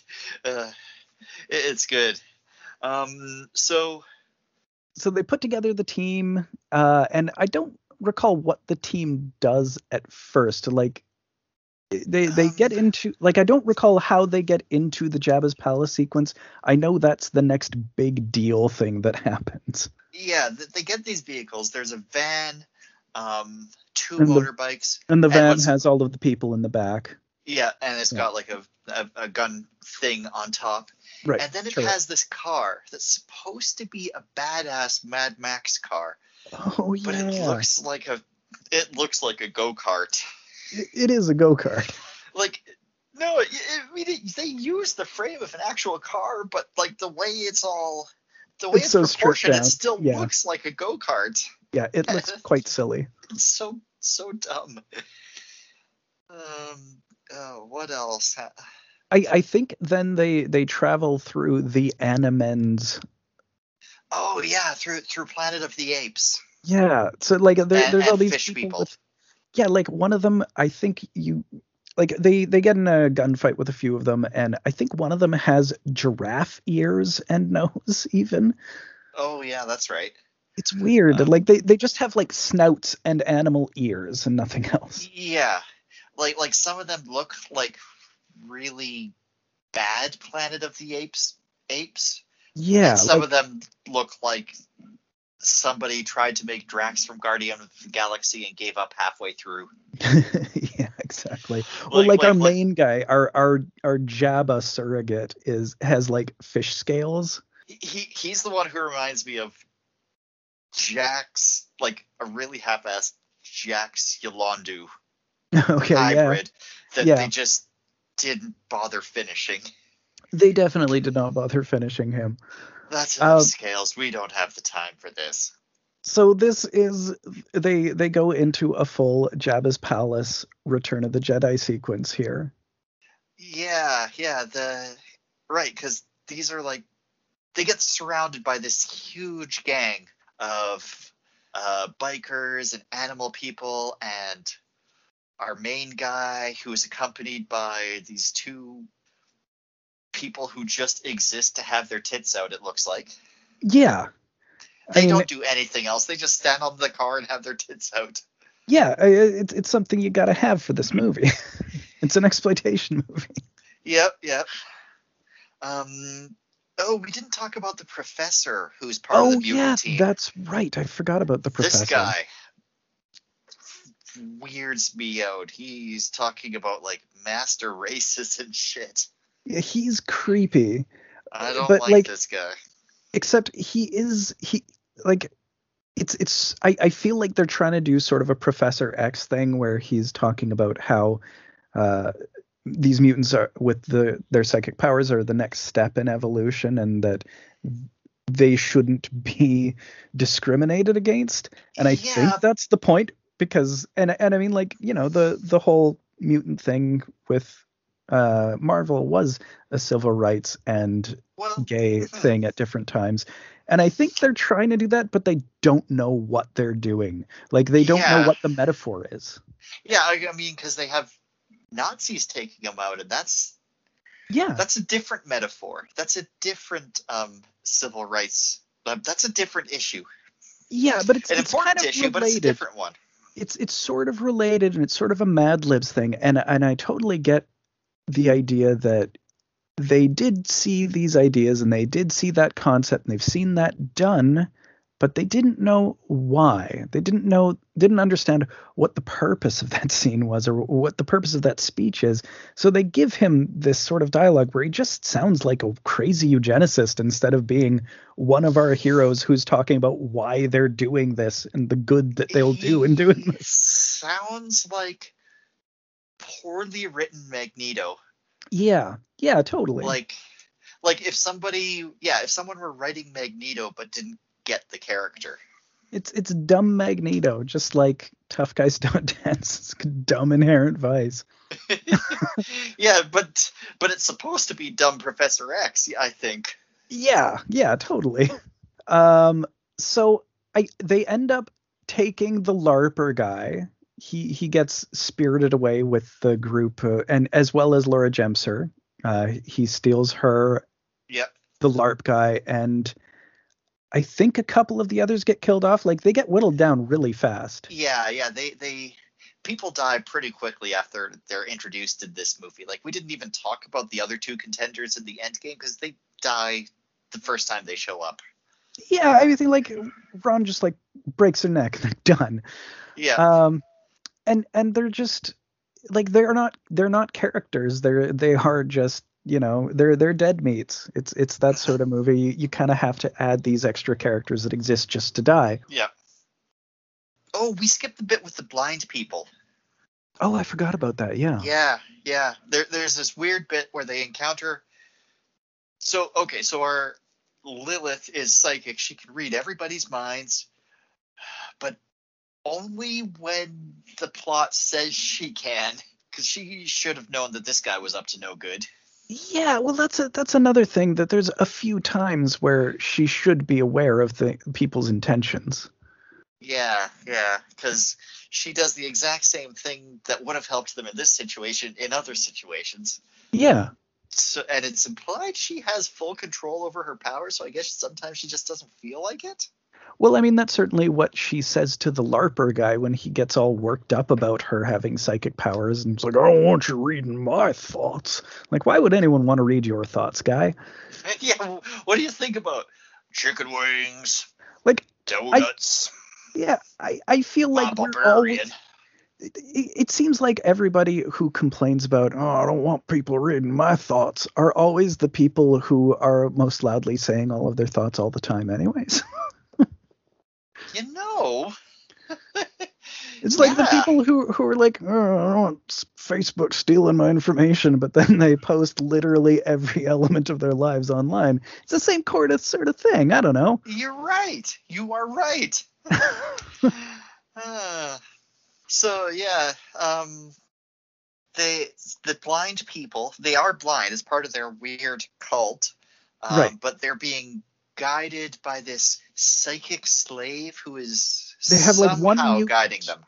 I think he's able to tap into everybody else's minds and see through their eyes, and then he broadcasts it to everybody in this weird, like they're blind monks. Like it's this Yeah, whole it's yeah. like a So, church.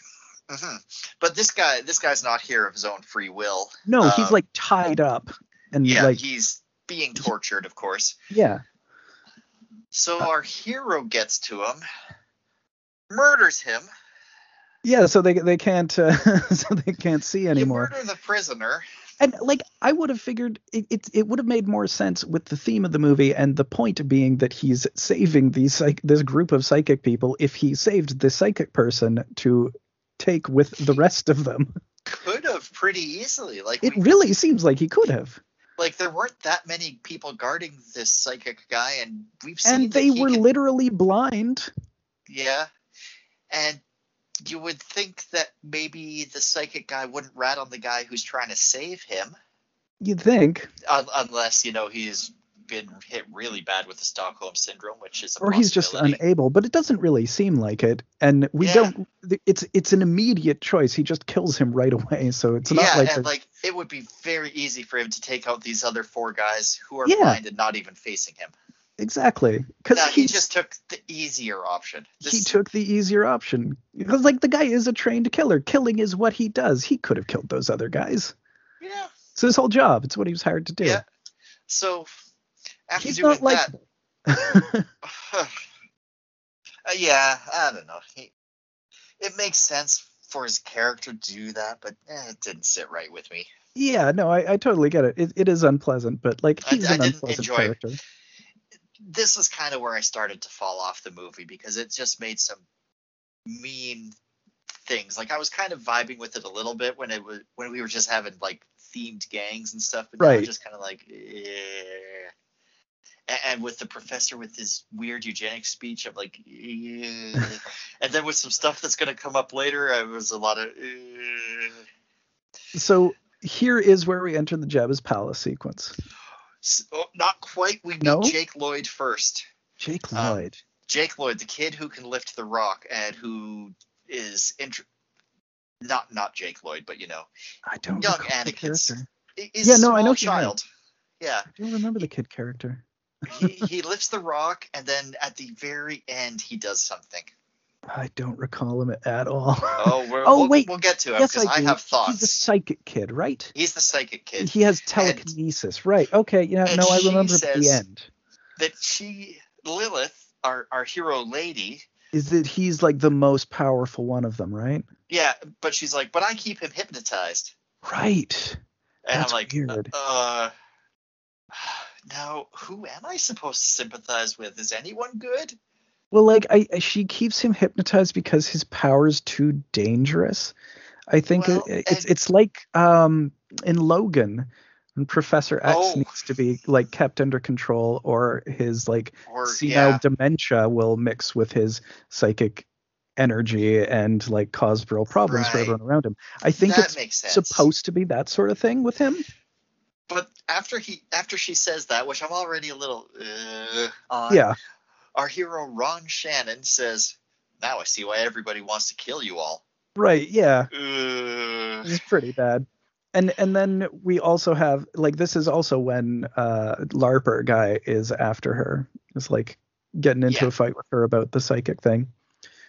And it's like, screw you, guy. And then we finally get to the Jabba's palace. Right. Which is my favorite part of the movie for sure.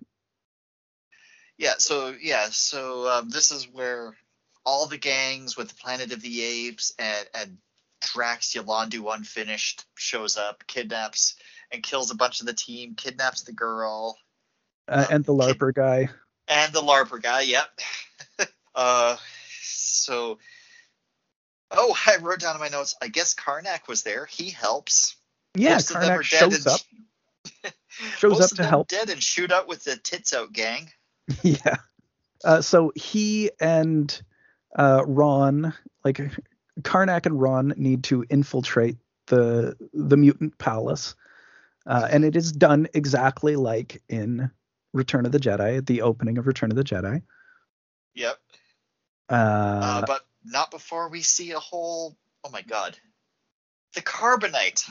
Yeah, the I'm an carbonite, idiot. Oh right? man. But anyway, yeah, we have this whole gross rape scene that I don't even want to talk about. Yeah, the rape scene, I mean, it is unfortunately one of the mainstays of this sort of cinema. Like 70s and 80s Italian exploitation, there's going to be a rape scene, unfortunately, in pretty much all of these. Yeah. Kind of just Yeah. get used to it as part and parcel of just like it's a genre mainstay. I don't know.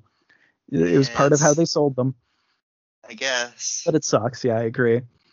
But hilariously, to mirror the trapped in carbonite thing, what they do is put the LARPer guy in the wall and just encase him in concrete with just his head sticking out.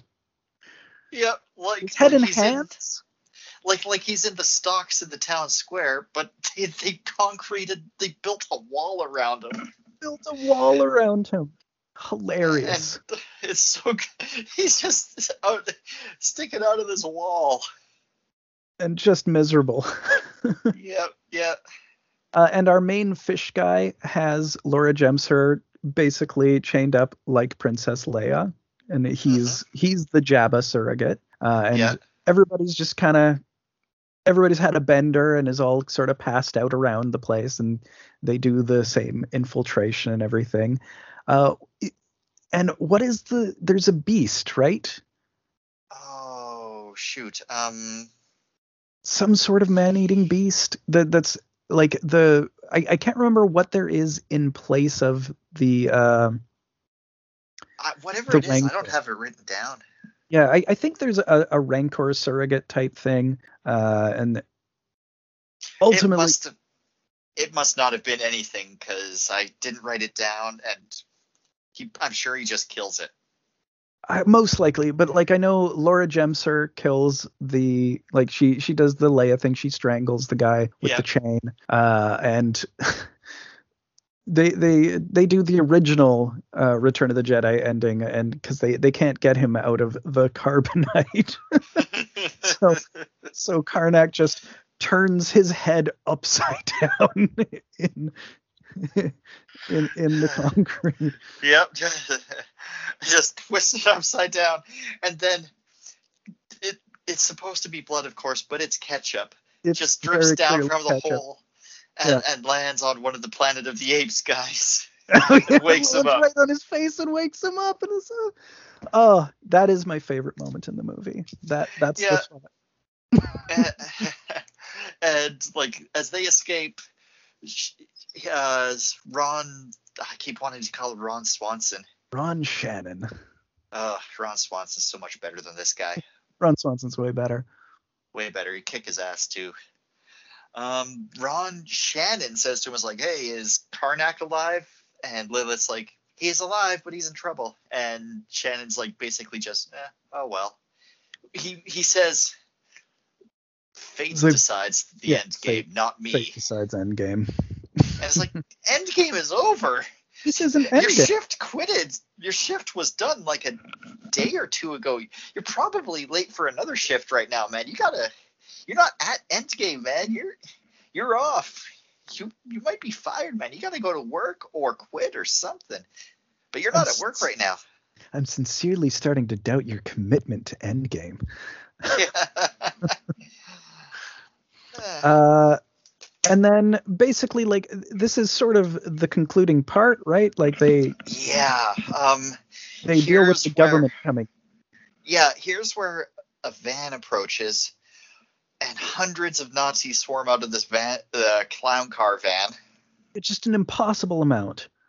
It, like where did they all come from? It's like the gangs, the Precinct 13 gang. Like where did all these people come from? Except this one, it literally feels like just like an endless enemy respawn point. Yeah. Like it really does have that feeling in the movie. It's like, oh, this is just an infinite enemy spawn point. So we're Oh yeah, clearly yeah. at The the end. spawn point is in the clown car. I've Yeah, decided.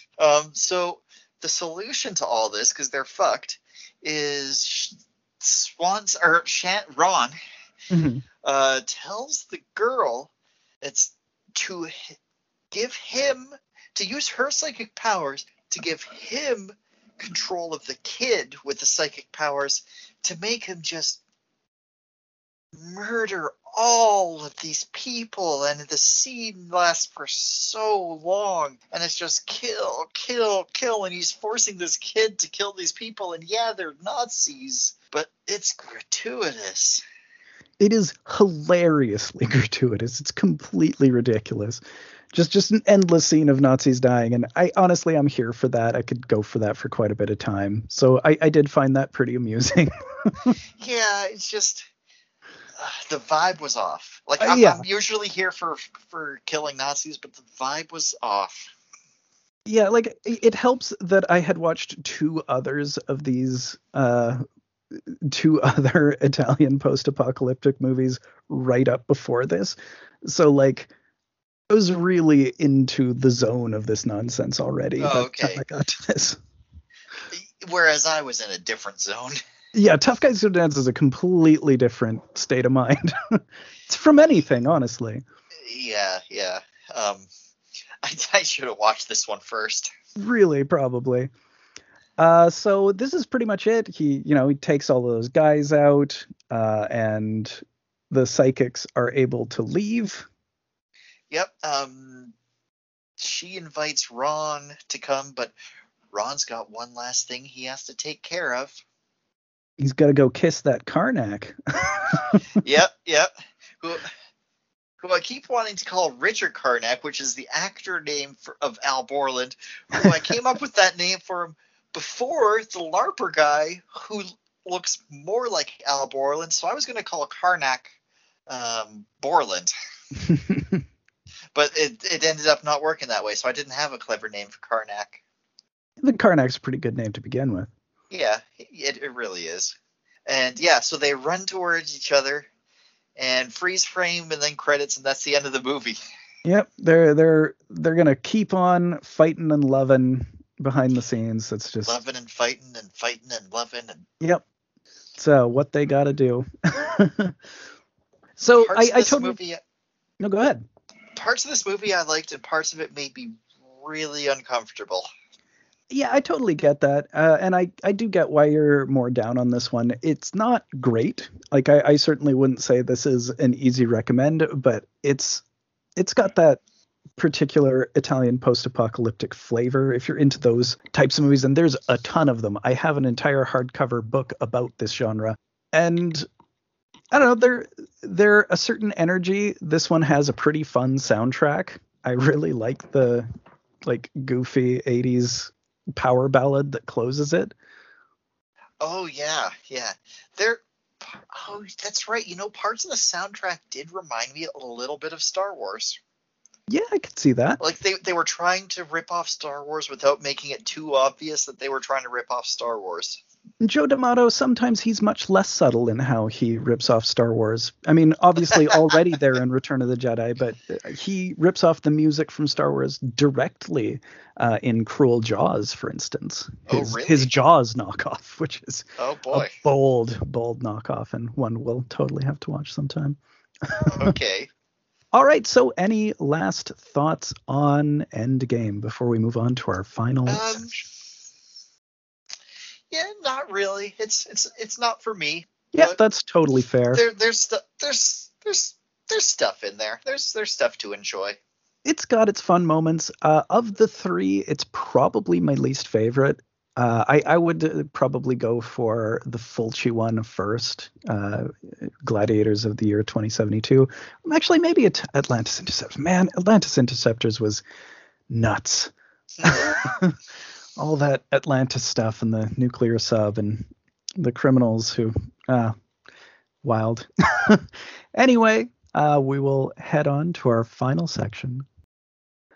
All right, so heading on into our final section. I watched a lot of stuff this week. All right. So just moving right on. First thing I watched is a movie called The Flesh Contagium. This is a 2020 Italian shot-on-video movie made during lockdown in Italy, which was especially hard hit by COVID. Okay. Yeah. Oh, Uh, yeah. That's right. It was at the beginning.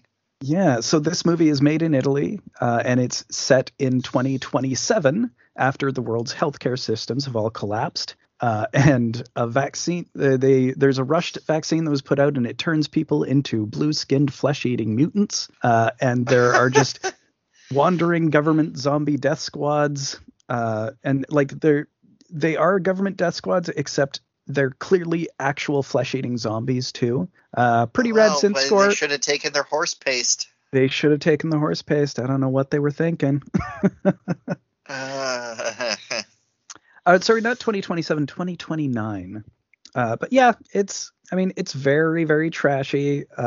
It's shot on video. It's not as good as it sounds, unfortunately, but like it's got a pretty rad synth score. I don't know. It's trashy. It's enjoyable enough, I guess. okay.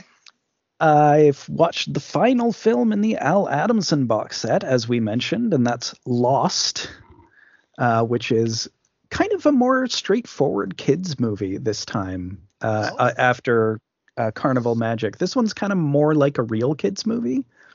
So okay. this little girl, she's washed away in a flash flood on a farm. She's a city girl who just happens, her stepdad has moved them out to a farm and she's not happy about it. Her and her faithful dog Skipper are lost in the wilderness, and they have to face cougars and Jack Elam. There's part like Jack Elam. He's like an old character actor who's got really weird eyes, and he's just like the crazy mountain man character in this. Okay. And she's talking about her dog, and he hates dogs, and he's like, "My hat used to be a dog." Okay. But yeah, not as wild as your typical Adamson. I watched The Suckling, which I think I told you about briefly. Very bad taste movie. This is the one about the aborted fetus that ends up in toxic waste that goes on a rampage through the abortion clinic Right. slash brothel. It's a brothel slash illegal Uh, clinic. It's ridiculous. It's super bad taste. It's clearly meant to be extremely bad taste and edgy. The effects are surprisingly good for the suckling itself. Like it's a really good creature costume, like oh, really? bizarrely Okay. good, considering how much cheap garbage the rest of it is. But yeah, it's wild. Like it's another Vinegar Syndrome crazy thing. All Uh, right. I of course watched Escape from New York, Mm. which is a perfect movie.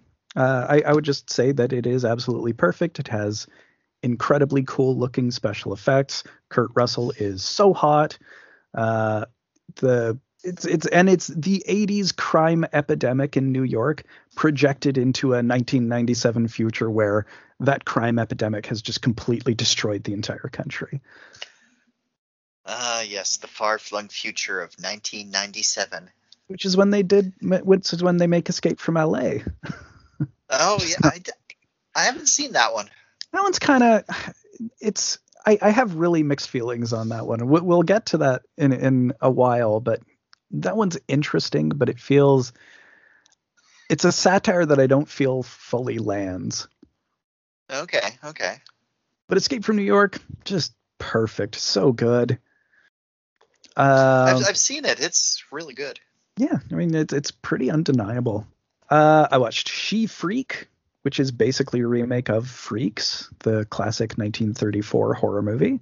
Okay. Except it's not really a remake. It's very trashy. It's mostly just people hanging out at a 60s carnival. And one of them's a gold digger who wants to marry someone rich, who ends up being the guy who runs the place, but she's stepping out with the strong man. It's just, it's carnival melodrama. Mm-hmm. Weird. All right. I watched Commando Ninja, which is Commando Ninja.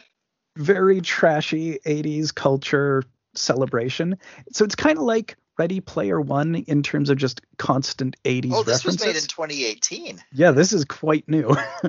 And but it doesn't need to explain its references. It has the good taste to just throw a bunch of references at you without trying to be like, and this is from, you know, Okay, so I'm digging the description. John Hunter is a Vietnam Green Beret veteran, half commando, half ninja, That is whose correct. daughter has been abducted by a secret ninja organization in capitals. So that's the name of the organization, the Yep, Ninja Organization, that's led correct. by a Central American dictator who wants to create a new world order through time.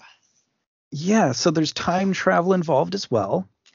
Okay. Uh, Tons and tons of squibs because this is another like lo-fi retro thing. So it's like Commando with tons and tons of squibs, but like also adding ninja nonsense and time travel and it's a celebration of the trashiest of 80s culture. It's pretty fun. Sounds like it. Um, I thought I had already known what I was going to choose out of this section, but yeah, I'm There's some looking at this competition. one. Yeah, I'm looking at this one.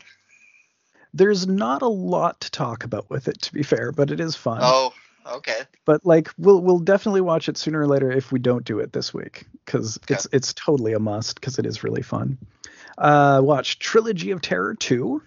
This is Dan Curtis, who is the maker or the founder or creator of Dark Shadows and Kolchak the Night Stalker, really famous horror TV series. This one's pretty silly. It's very TV horror, very safe TV horror. The first story is about giant rats. They're very Muppety. The second story has a zombie boy who, like, his mom wishes that her son can be brought back to life, and like he drowned. So it's basically Jason. Oh, right, Uh, right. and he comes back, and he just really didn't want to be brought back from the dead. He's not happy about it at all. And then the third one is the Zuni fetish doll, a direct sequel to the original one. I think it's starting like immediate, like it picks up from where the first one ends, like the next day. It's kind of fun. Is this the one that Treehouse of Horror episode was based on? Sort of. I would say that it's definitely where they get their name from. The Zuni fetish doll is like heavily parodied and is totally what the Krusty doll thing is based on. But Okay. not like the original one, I'd say, is more influential than this version, which was made in the 90s. This one's 96, whereas Right, the yeah. original one's like 70 something. Yeah, that's right. So that episode would predate this movie, Yeah, I yeah, think. yeah. I think this one came after, but the first one was totally the influence. Okay. Next, this one is probably the one you were thinking of for your choice, Blind Fury. It's like you know me. This movie is great. It is Rutger Hauer as Zatoichi completely, like unabashedly. He has the cane sword. It's a much more comedic version, I'd say. Not just a little bit, a lot more comedic, and maybe a little bit too silly at times. Like I do get sick of all the stuff with JT from Step by Step. Oh boy. Okay. JT from Step by Step is his child companion through the movie. Uh, Satoichi sometimes takes young he companions totally for a does. movie. It's He took the Osei twins, or the whatever, you know who I Yeah, mean. absolutely. And this one, he's not real like the kid is witness to a murder, so he's like taking care of the kid. So these like there's a gang after him. I think they're Right. drug dealers. It's never altogether clear what they're about. But Gang, it it's just doesn't matter. but like the great thing about this movie is just it's full of wild set piece moments. It's got all of the stuff you want to have with Rutger Hauer Zatoichi, like him petting an alligator, him driving blind in a van through Reno, him slicing off a cop's hand, him having a ninja duel around an electrified hot tub. It's Oh pretty my wild. god. It's good stuff. Like way back, however long ago, you showed me the box art for this thing. Great box Uh, art. the box, like, you could tell me nothing else, and I'd be sold on the box art alone. It's just him. I may have even talked about it on the show before, I think we but it's did, yeah. just, yeah, him with sunglasses and his cane sword and just all these severed hands and guns around him, and he's just got this big grin, and they're like, yeah, just these hands and guns flying in the air around him. Yep. Uh, Awesome. And Like, that is totally how Rutger Hauer plays the whole movie too. Like he is just having a good time. okay. I also watched Elvis, another John Carpenter film. John Carpenter's Elvis biopic, and it's weird. Yeah, I remember you were talking about this in our chat, and it's forever. Yeah, so like it's pretty long. It's 3 hours long. It's Kurt Russell as Elvis, and it's got this really weird framing device. So the primary portion of it, it's 60s Elvis when he's really paranoid and he's shooting at TVs. And there's a framing device of him about to do a big comeback concert.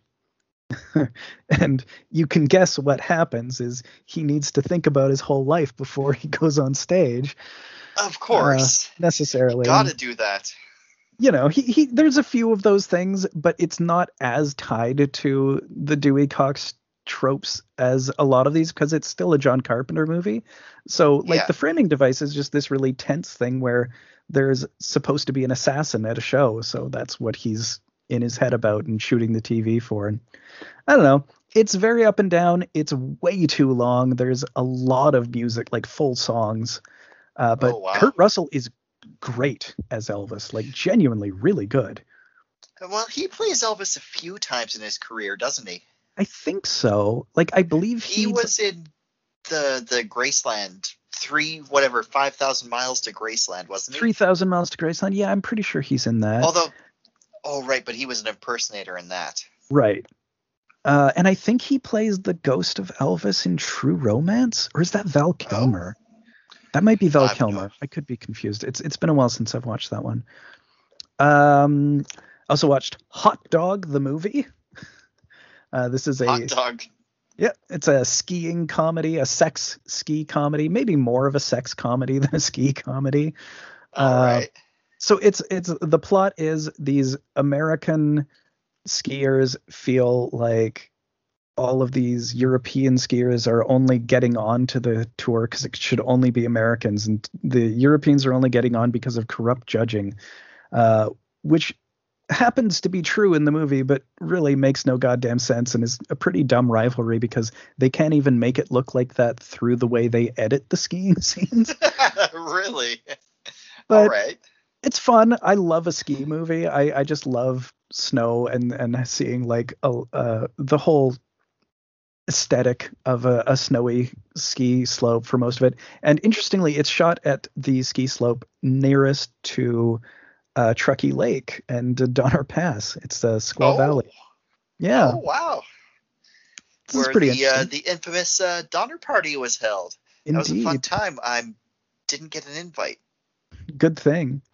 Yeah. Uh, the great thing about Hot Dog is it's got this final death race sequence where like at the end of everything is like, all right, fuck it, we're gonna all put on our league gear, and like they all have this gear that they already have set up for their specific death race game, and then like all of them put on armor and have spikes and weapons, and then they just have a downhill death race. It rules at the end, but it's a long time getting there.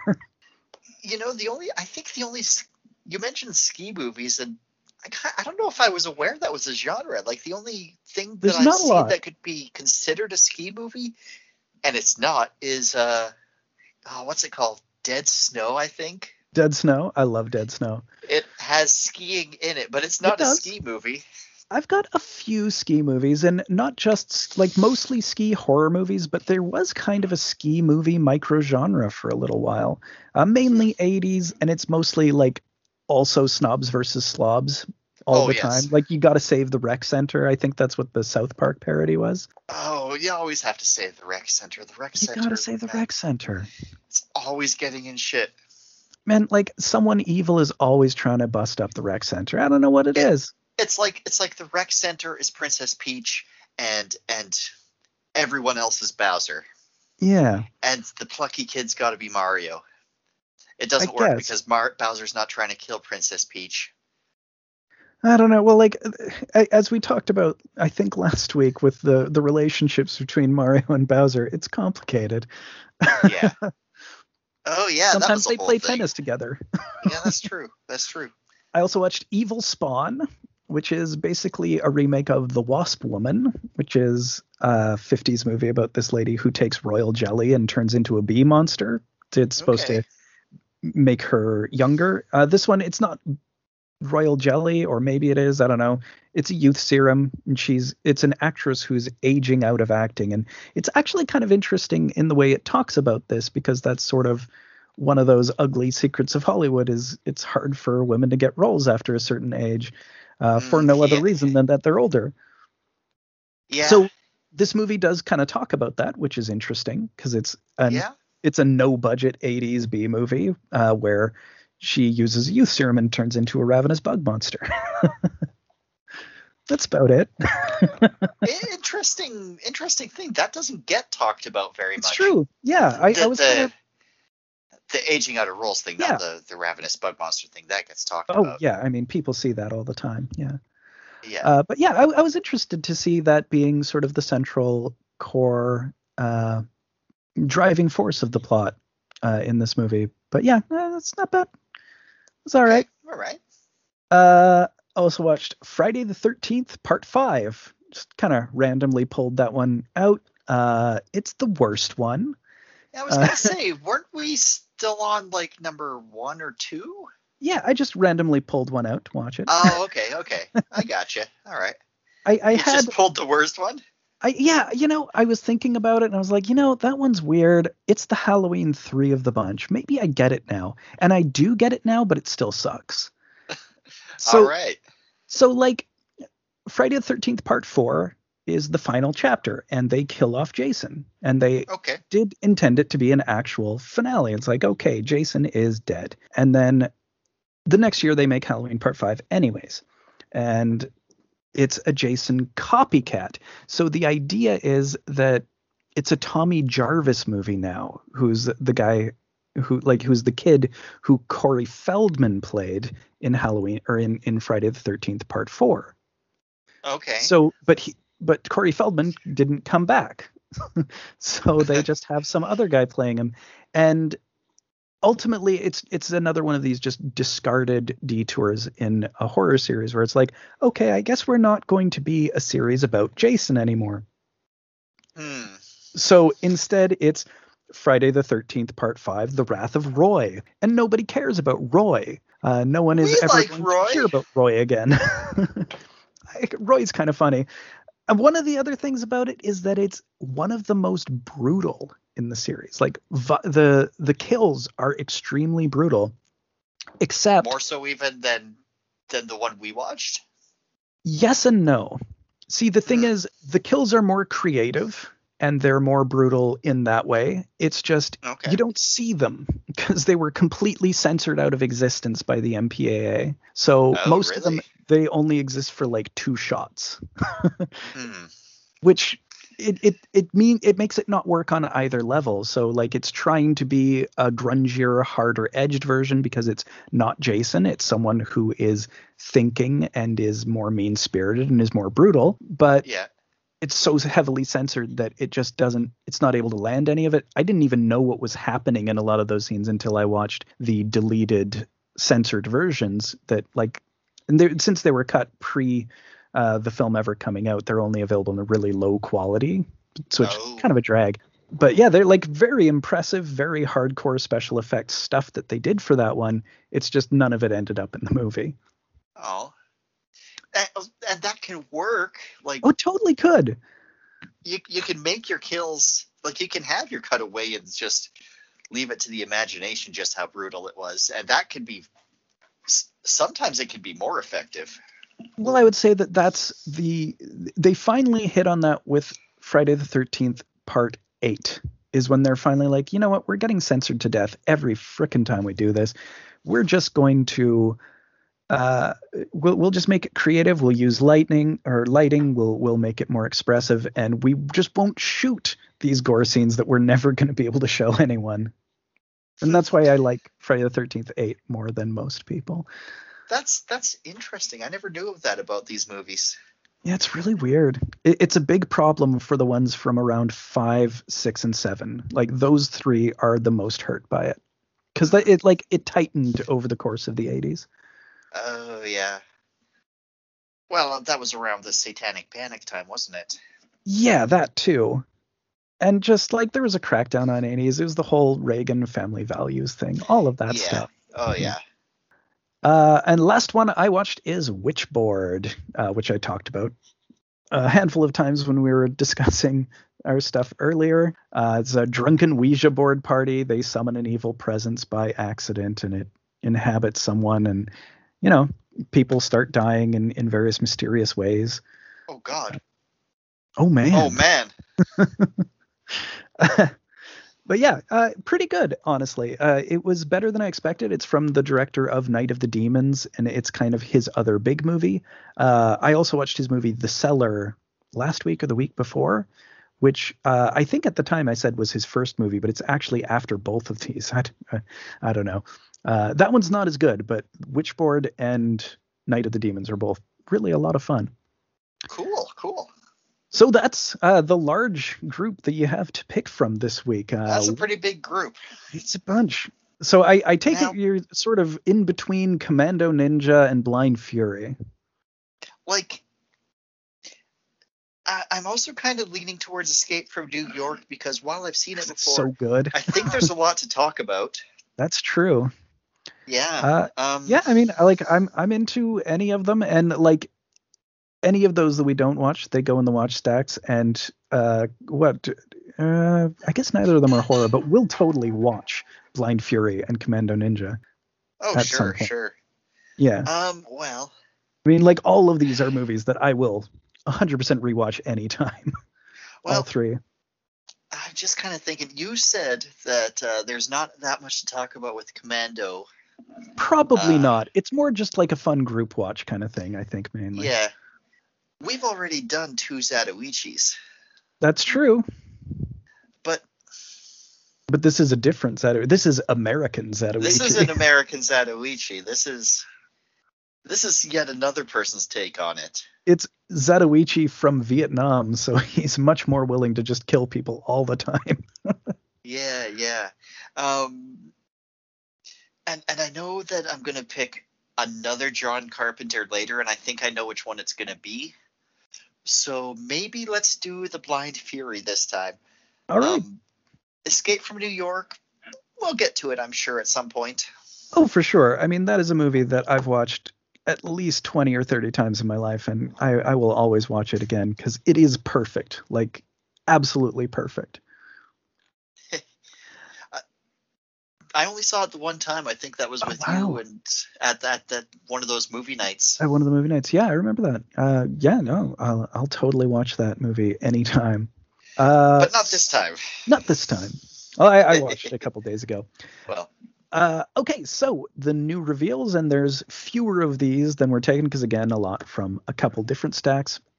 First one, Last Starfighter, a big 80s classic. A classic. So boy in a trailer park gets really good in an arcade game, gets to go to space, fight aliens. Because the spaceship piloting is just like in the video game. Yep. Well, it was designed to recruit people. Right. Yeah. It's fun. Also has a lot of Halloween ties. Nick Castle, who directed it, played the Shape. Oh, interesting. It's a better. Shoot, what was? It's a better Ender's Game. Yes, totally a better Ender's Game. Much less objectionable Ender's Game. Yeah, it's a great. I love it. Yeah, it's a nice movie. It's quite warm-hearted. I'm a fan. Mm-hmm. Next one, Tetsuo the Iron Man. This is another big classic. So this is a cyberpunk body horror movie. Japanese salaryman runs over a metal fetishist and becomes infected with a metal disease that takes over his body. Crazy stuff. Absolutely amazing. An all-time favorite. This is the first in another box set. This is the Tsukamoto box, and this is a bunch of his films, which also includes the sequel to Tetsuo the Bullet Man. Oh, boy. So I'm reading the description here, and I'm just like, okay, so a metal fetishist driven mad by the maggots wriggling in the wound he's made to embed metal in his flesh. Yep. Runs. Okay, so that's not even the whole sentence there. Runs out into the night and is accidentally run down by a Japanese businessman and his girlfriend. So this guy, who's crazy because he's got maggots in him because he's embedded metal into his flesh, gets killed. For Okay, so the sexual pair. reasons. Because Yes. he's a fetishist for metal. Yeah. So the pair dispose of the corpse in hopes of quietly moving on with their lives. However, the businessman soon finds that he is now plagued by a vicious curse that transforms his flesh into iron. I'm into this. Yeah, it's crazy. That one's wild. This is one I've seen a bunch of times. It's another one that's like, yeah, that's a 5-star movie. It's incredible. There's nothing else like it. Uh, Yeah. and then another such film is also next added, The Thing, my absolute favorite John Carpenter movie. Another one I saw only once, again at a movie night, but Right. I was really tired for this one, so Oh, I didn't. I fell asleep partway through, and I didn't catch a lot of it. oh. So this one is absolutely my favorite. It has maybe the best practical effects work ever.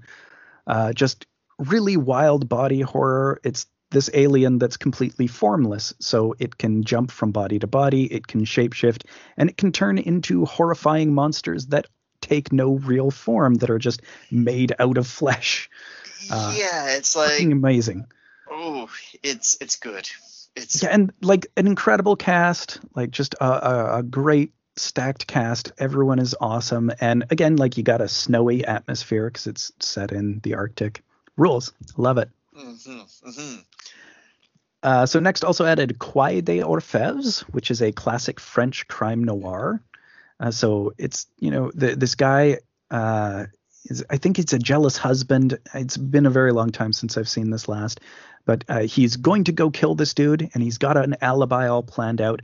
But then he gets there, and someone else has killed him, and also his alibi falls through, and he's just kind of stuck in the middle of this thing where someone else killed the guy he was going to kill, and now he's getting the blame for it. But I didn't kill him. I was only gonna. I was only planning to. You don't understand. I didn't. As I recall, it's great.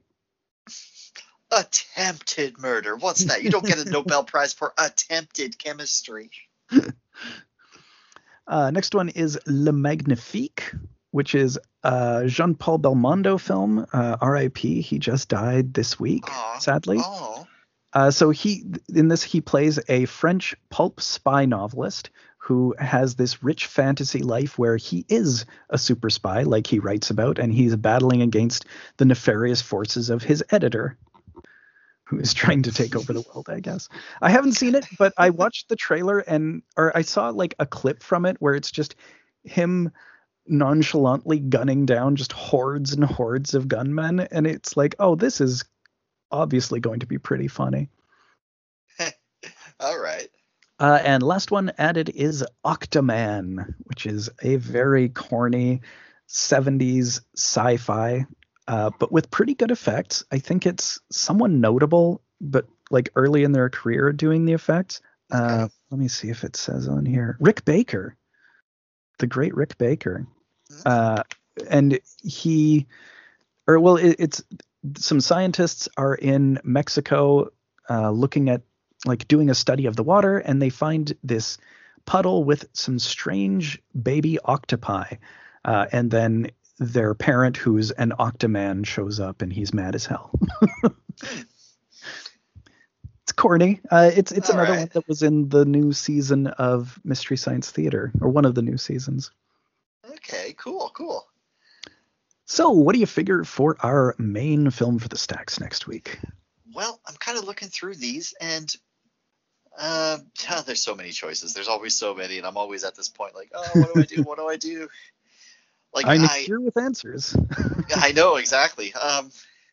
Like I'm really leaning towards the Iron Man one, That one is pretty wild. It's a great but movie. there's another question I wanted to ask you. Okay. Is there anything on here? Because I've looked at this list so many times, and like some of them are, and we haven't talked about all of them because some of them were on the list before we started. Right. Is there anything on here that you think I might really like, but probably wouldn't choose on my own. That's a tough call. It's a tough question, and I probably should have given you time to prepare for that one. Well, there are some that I think probably would be, but there are ones that perhaps I've not watched either. Like there's Original Gangstas, which I've kind of been holding off on that I think will be interesting. That's a Larry Cohen film. Okay. He's the guy who made Q, the Winged Serpent, about Quetzalcoatl living in the Chrysler Building. He did It's Alive. He did Basket Case. Okay. I think, or no, Basket Case is Frank Henenlotter, not Cohen. Cohen is It's Alive. God Told Me To. Oh, The Stuff. The Stuff is Larry Cohen. Oh yeah, okay. I remember The Stuff. So this one is it's the thing that might be bad about it is mid 90s, and the only other 90s film I've seen of him was not as great, but it's a team up of all of the original blaxploitation actors. So it's got Pam Grier, Fred Williamson, Jim Brown, Paul Winfield, Richard Roundtree, Ron O'Neal, like everybody. So that's Pam Grier was Cleopatra Jones, Foxy Brown, Right. Fred Williamson, the Hammer, Richard Roundtree is Shaft, Ron O'Neal is Superfly.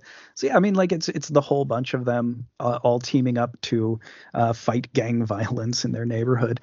So that one I think would probably be pretty good, but I have not seen it yet. There's Invention for Destruction, a Czech stop motion children's film adaptation of Jules Verne novel. Oh. Which I think will be really good. Also, I've not seen that one, but the other things I've seen from the director are incredible, like totally amazing to look at. Okay. What was that one? Sorry. Invention for Destruction. Okay. Right on.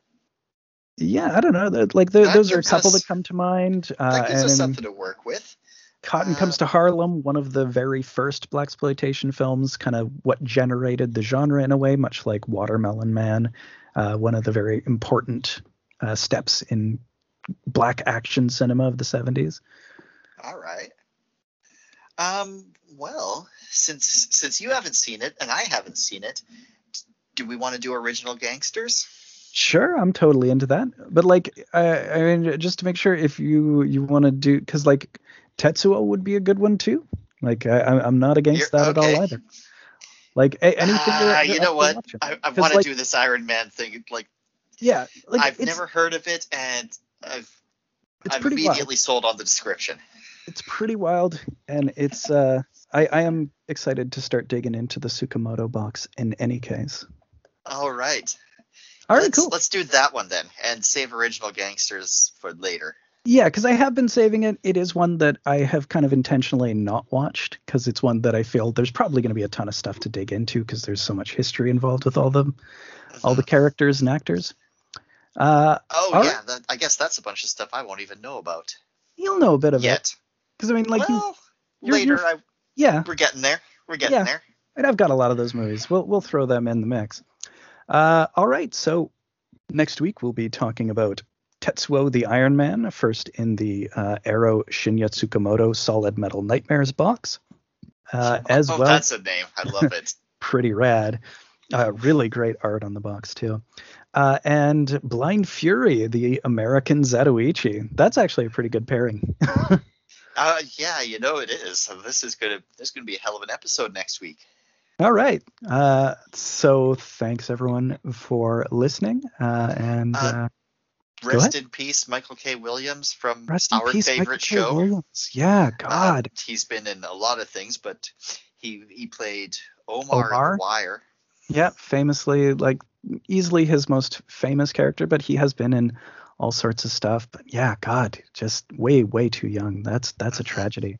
That's brand new news. Just was that today or yesterday? A couple yesterday, I think. It was yesterday before. But yeah, awful. Yeah. That's a big one. So somewhat of a down note. Sorry, but sorry. Up note, we're gonna do fun movies next week. I should have maybe. Yeah, well, next week, Tetsuo and Blind Fury. Thanks everybody, and keep watching the stacks. Bye-bye.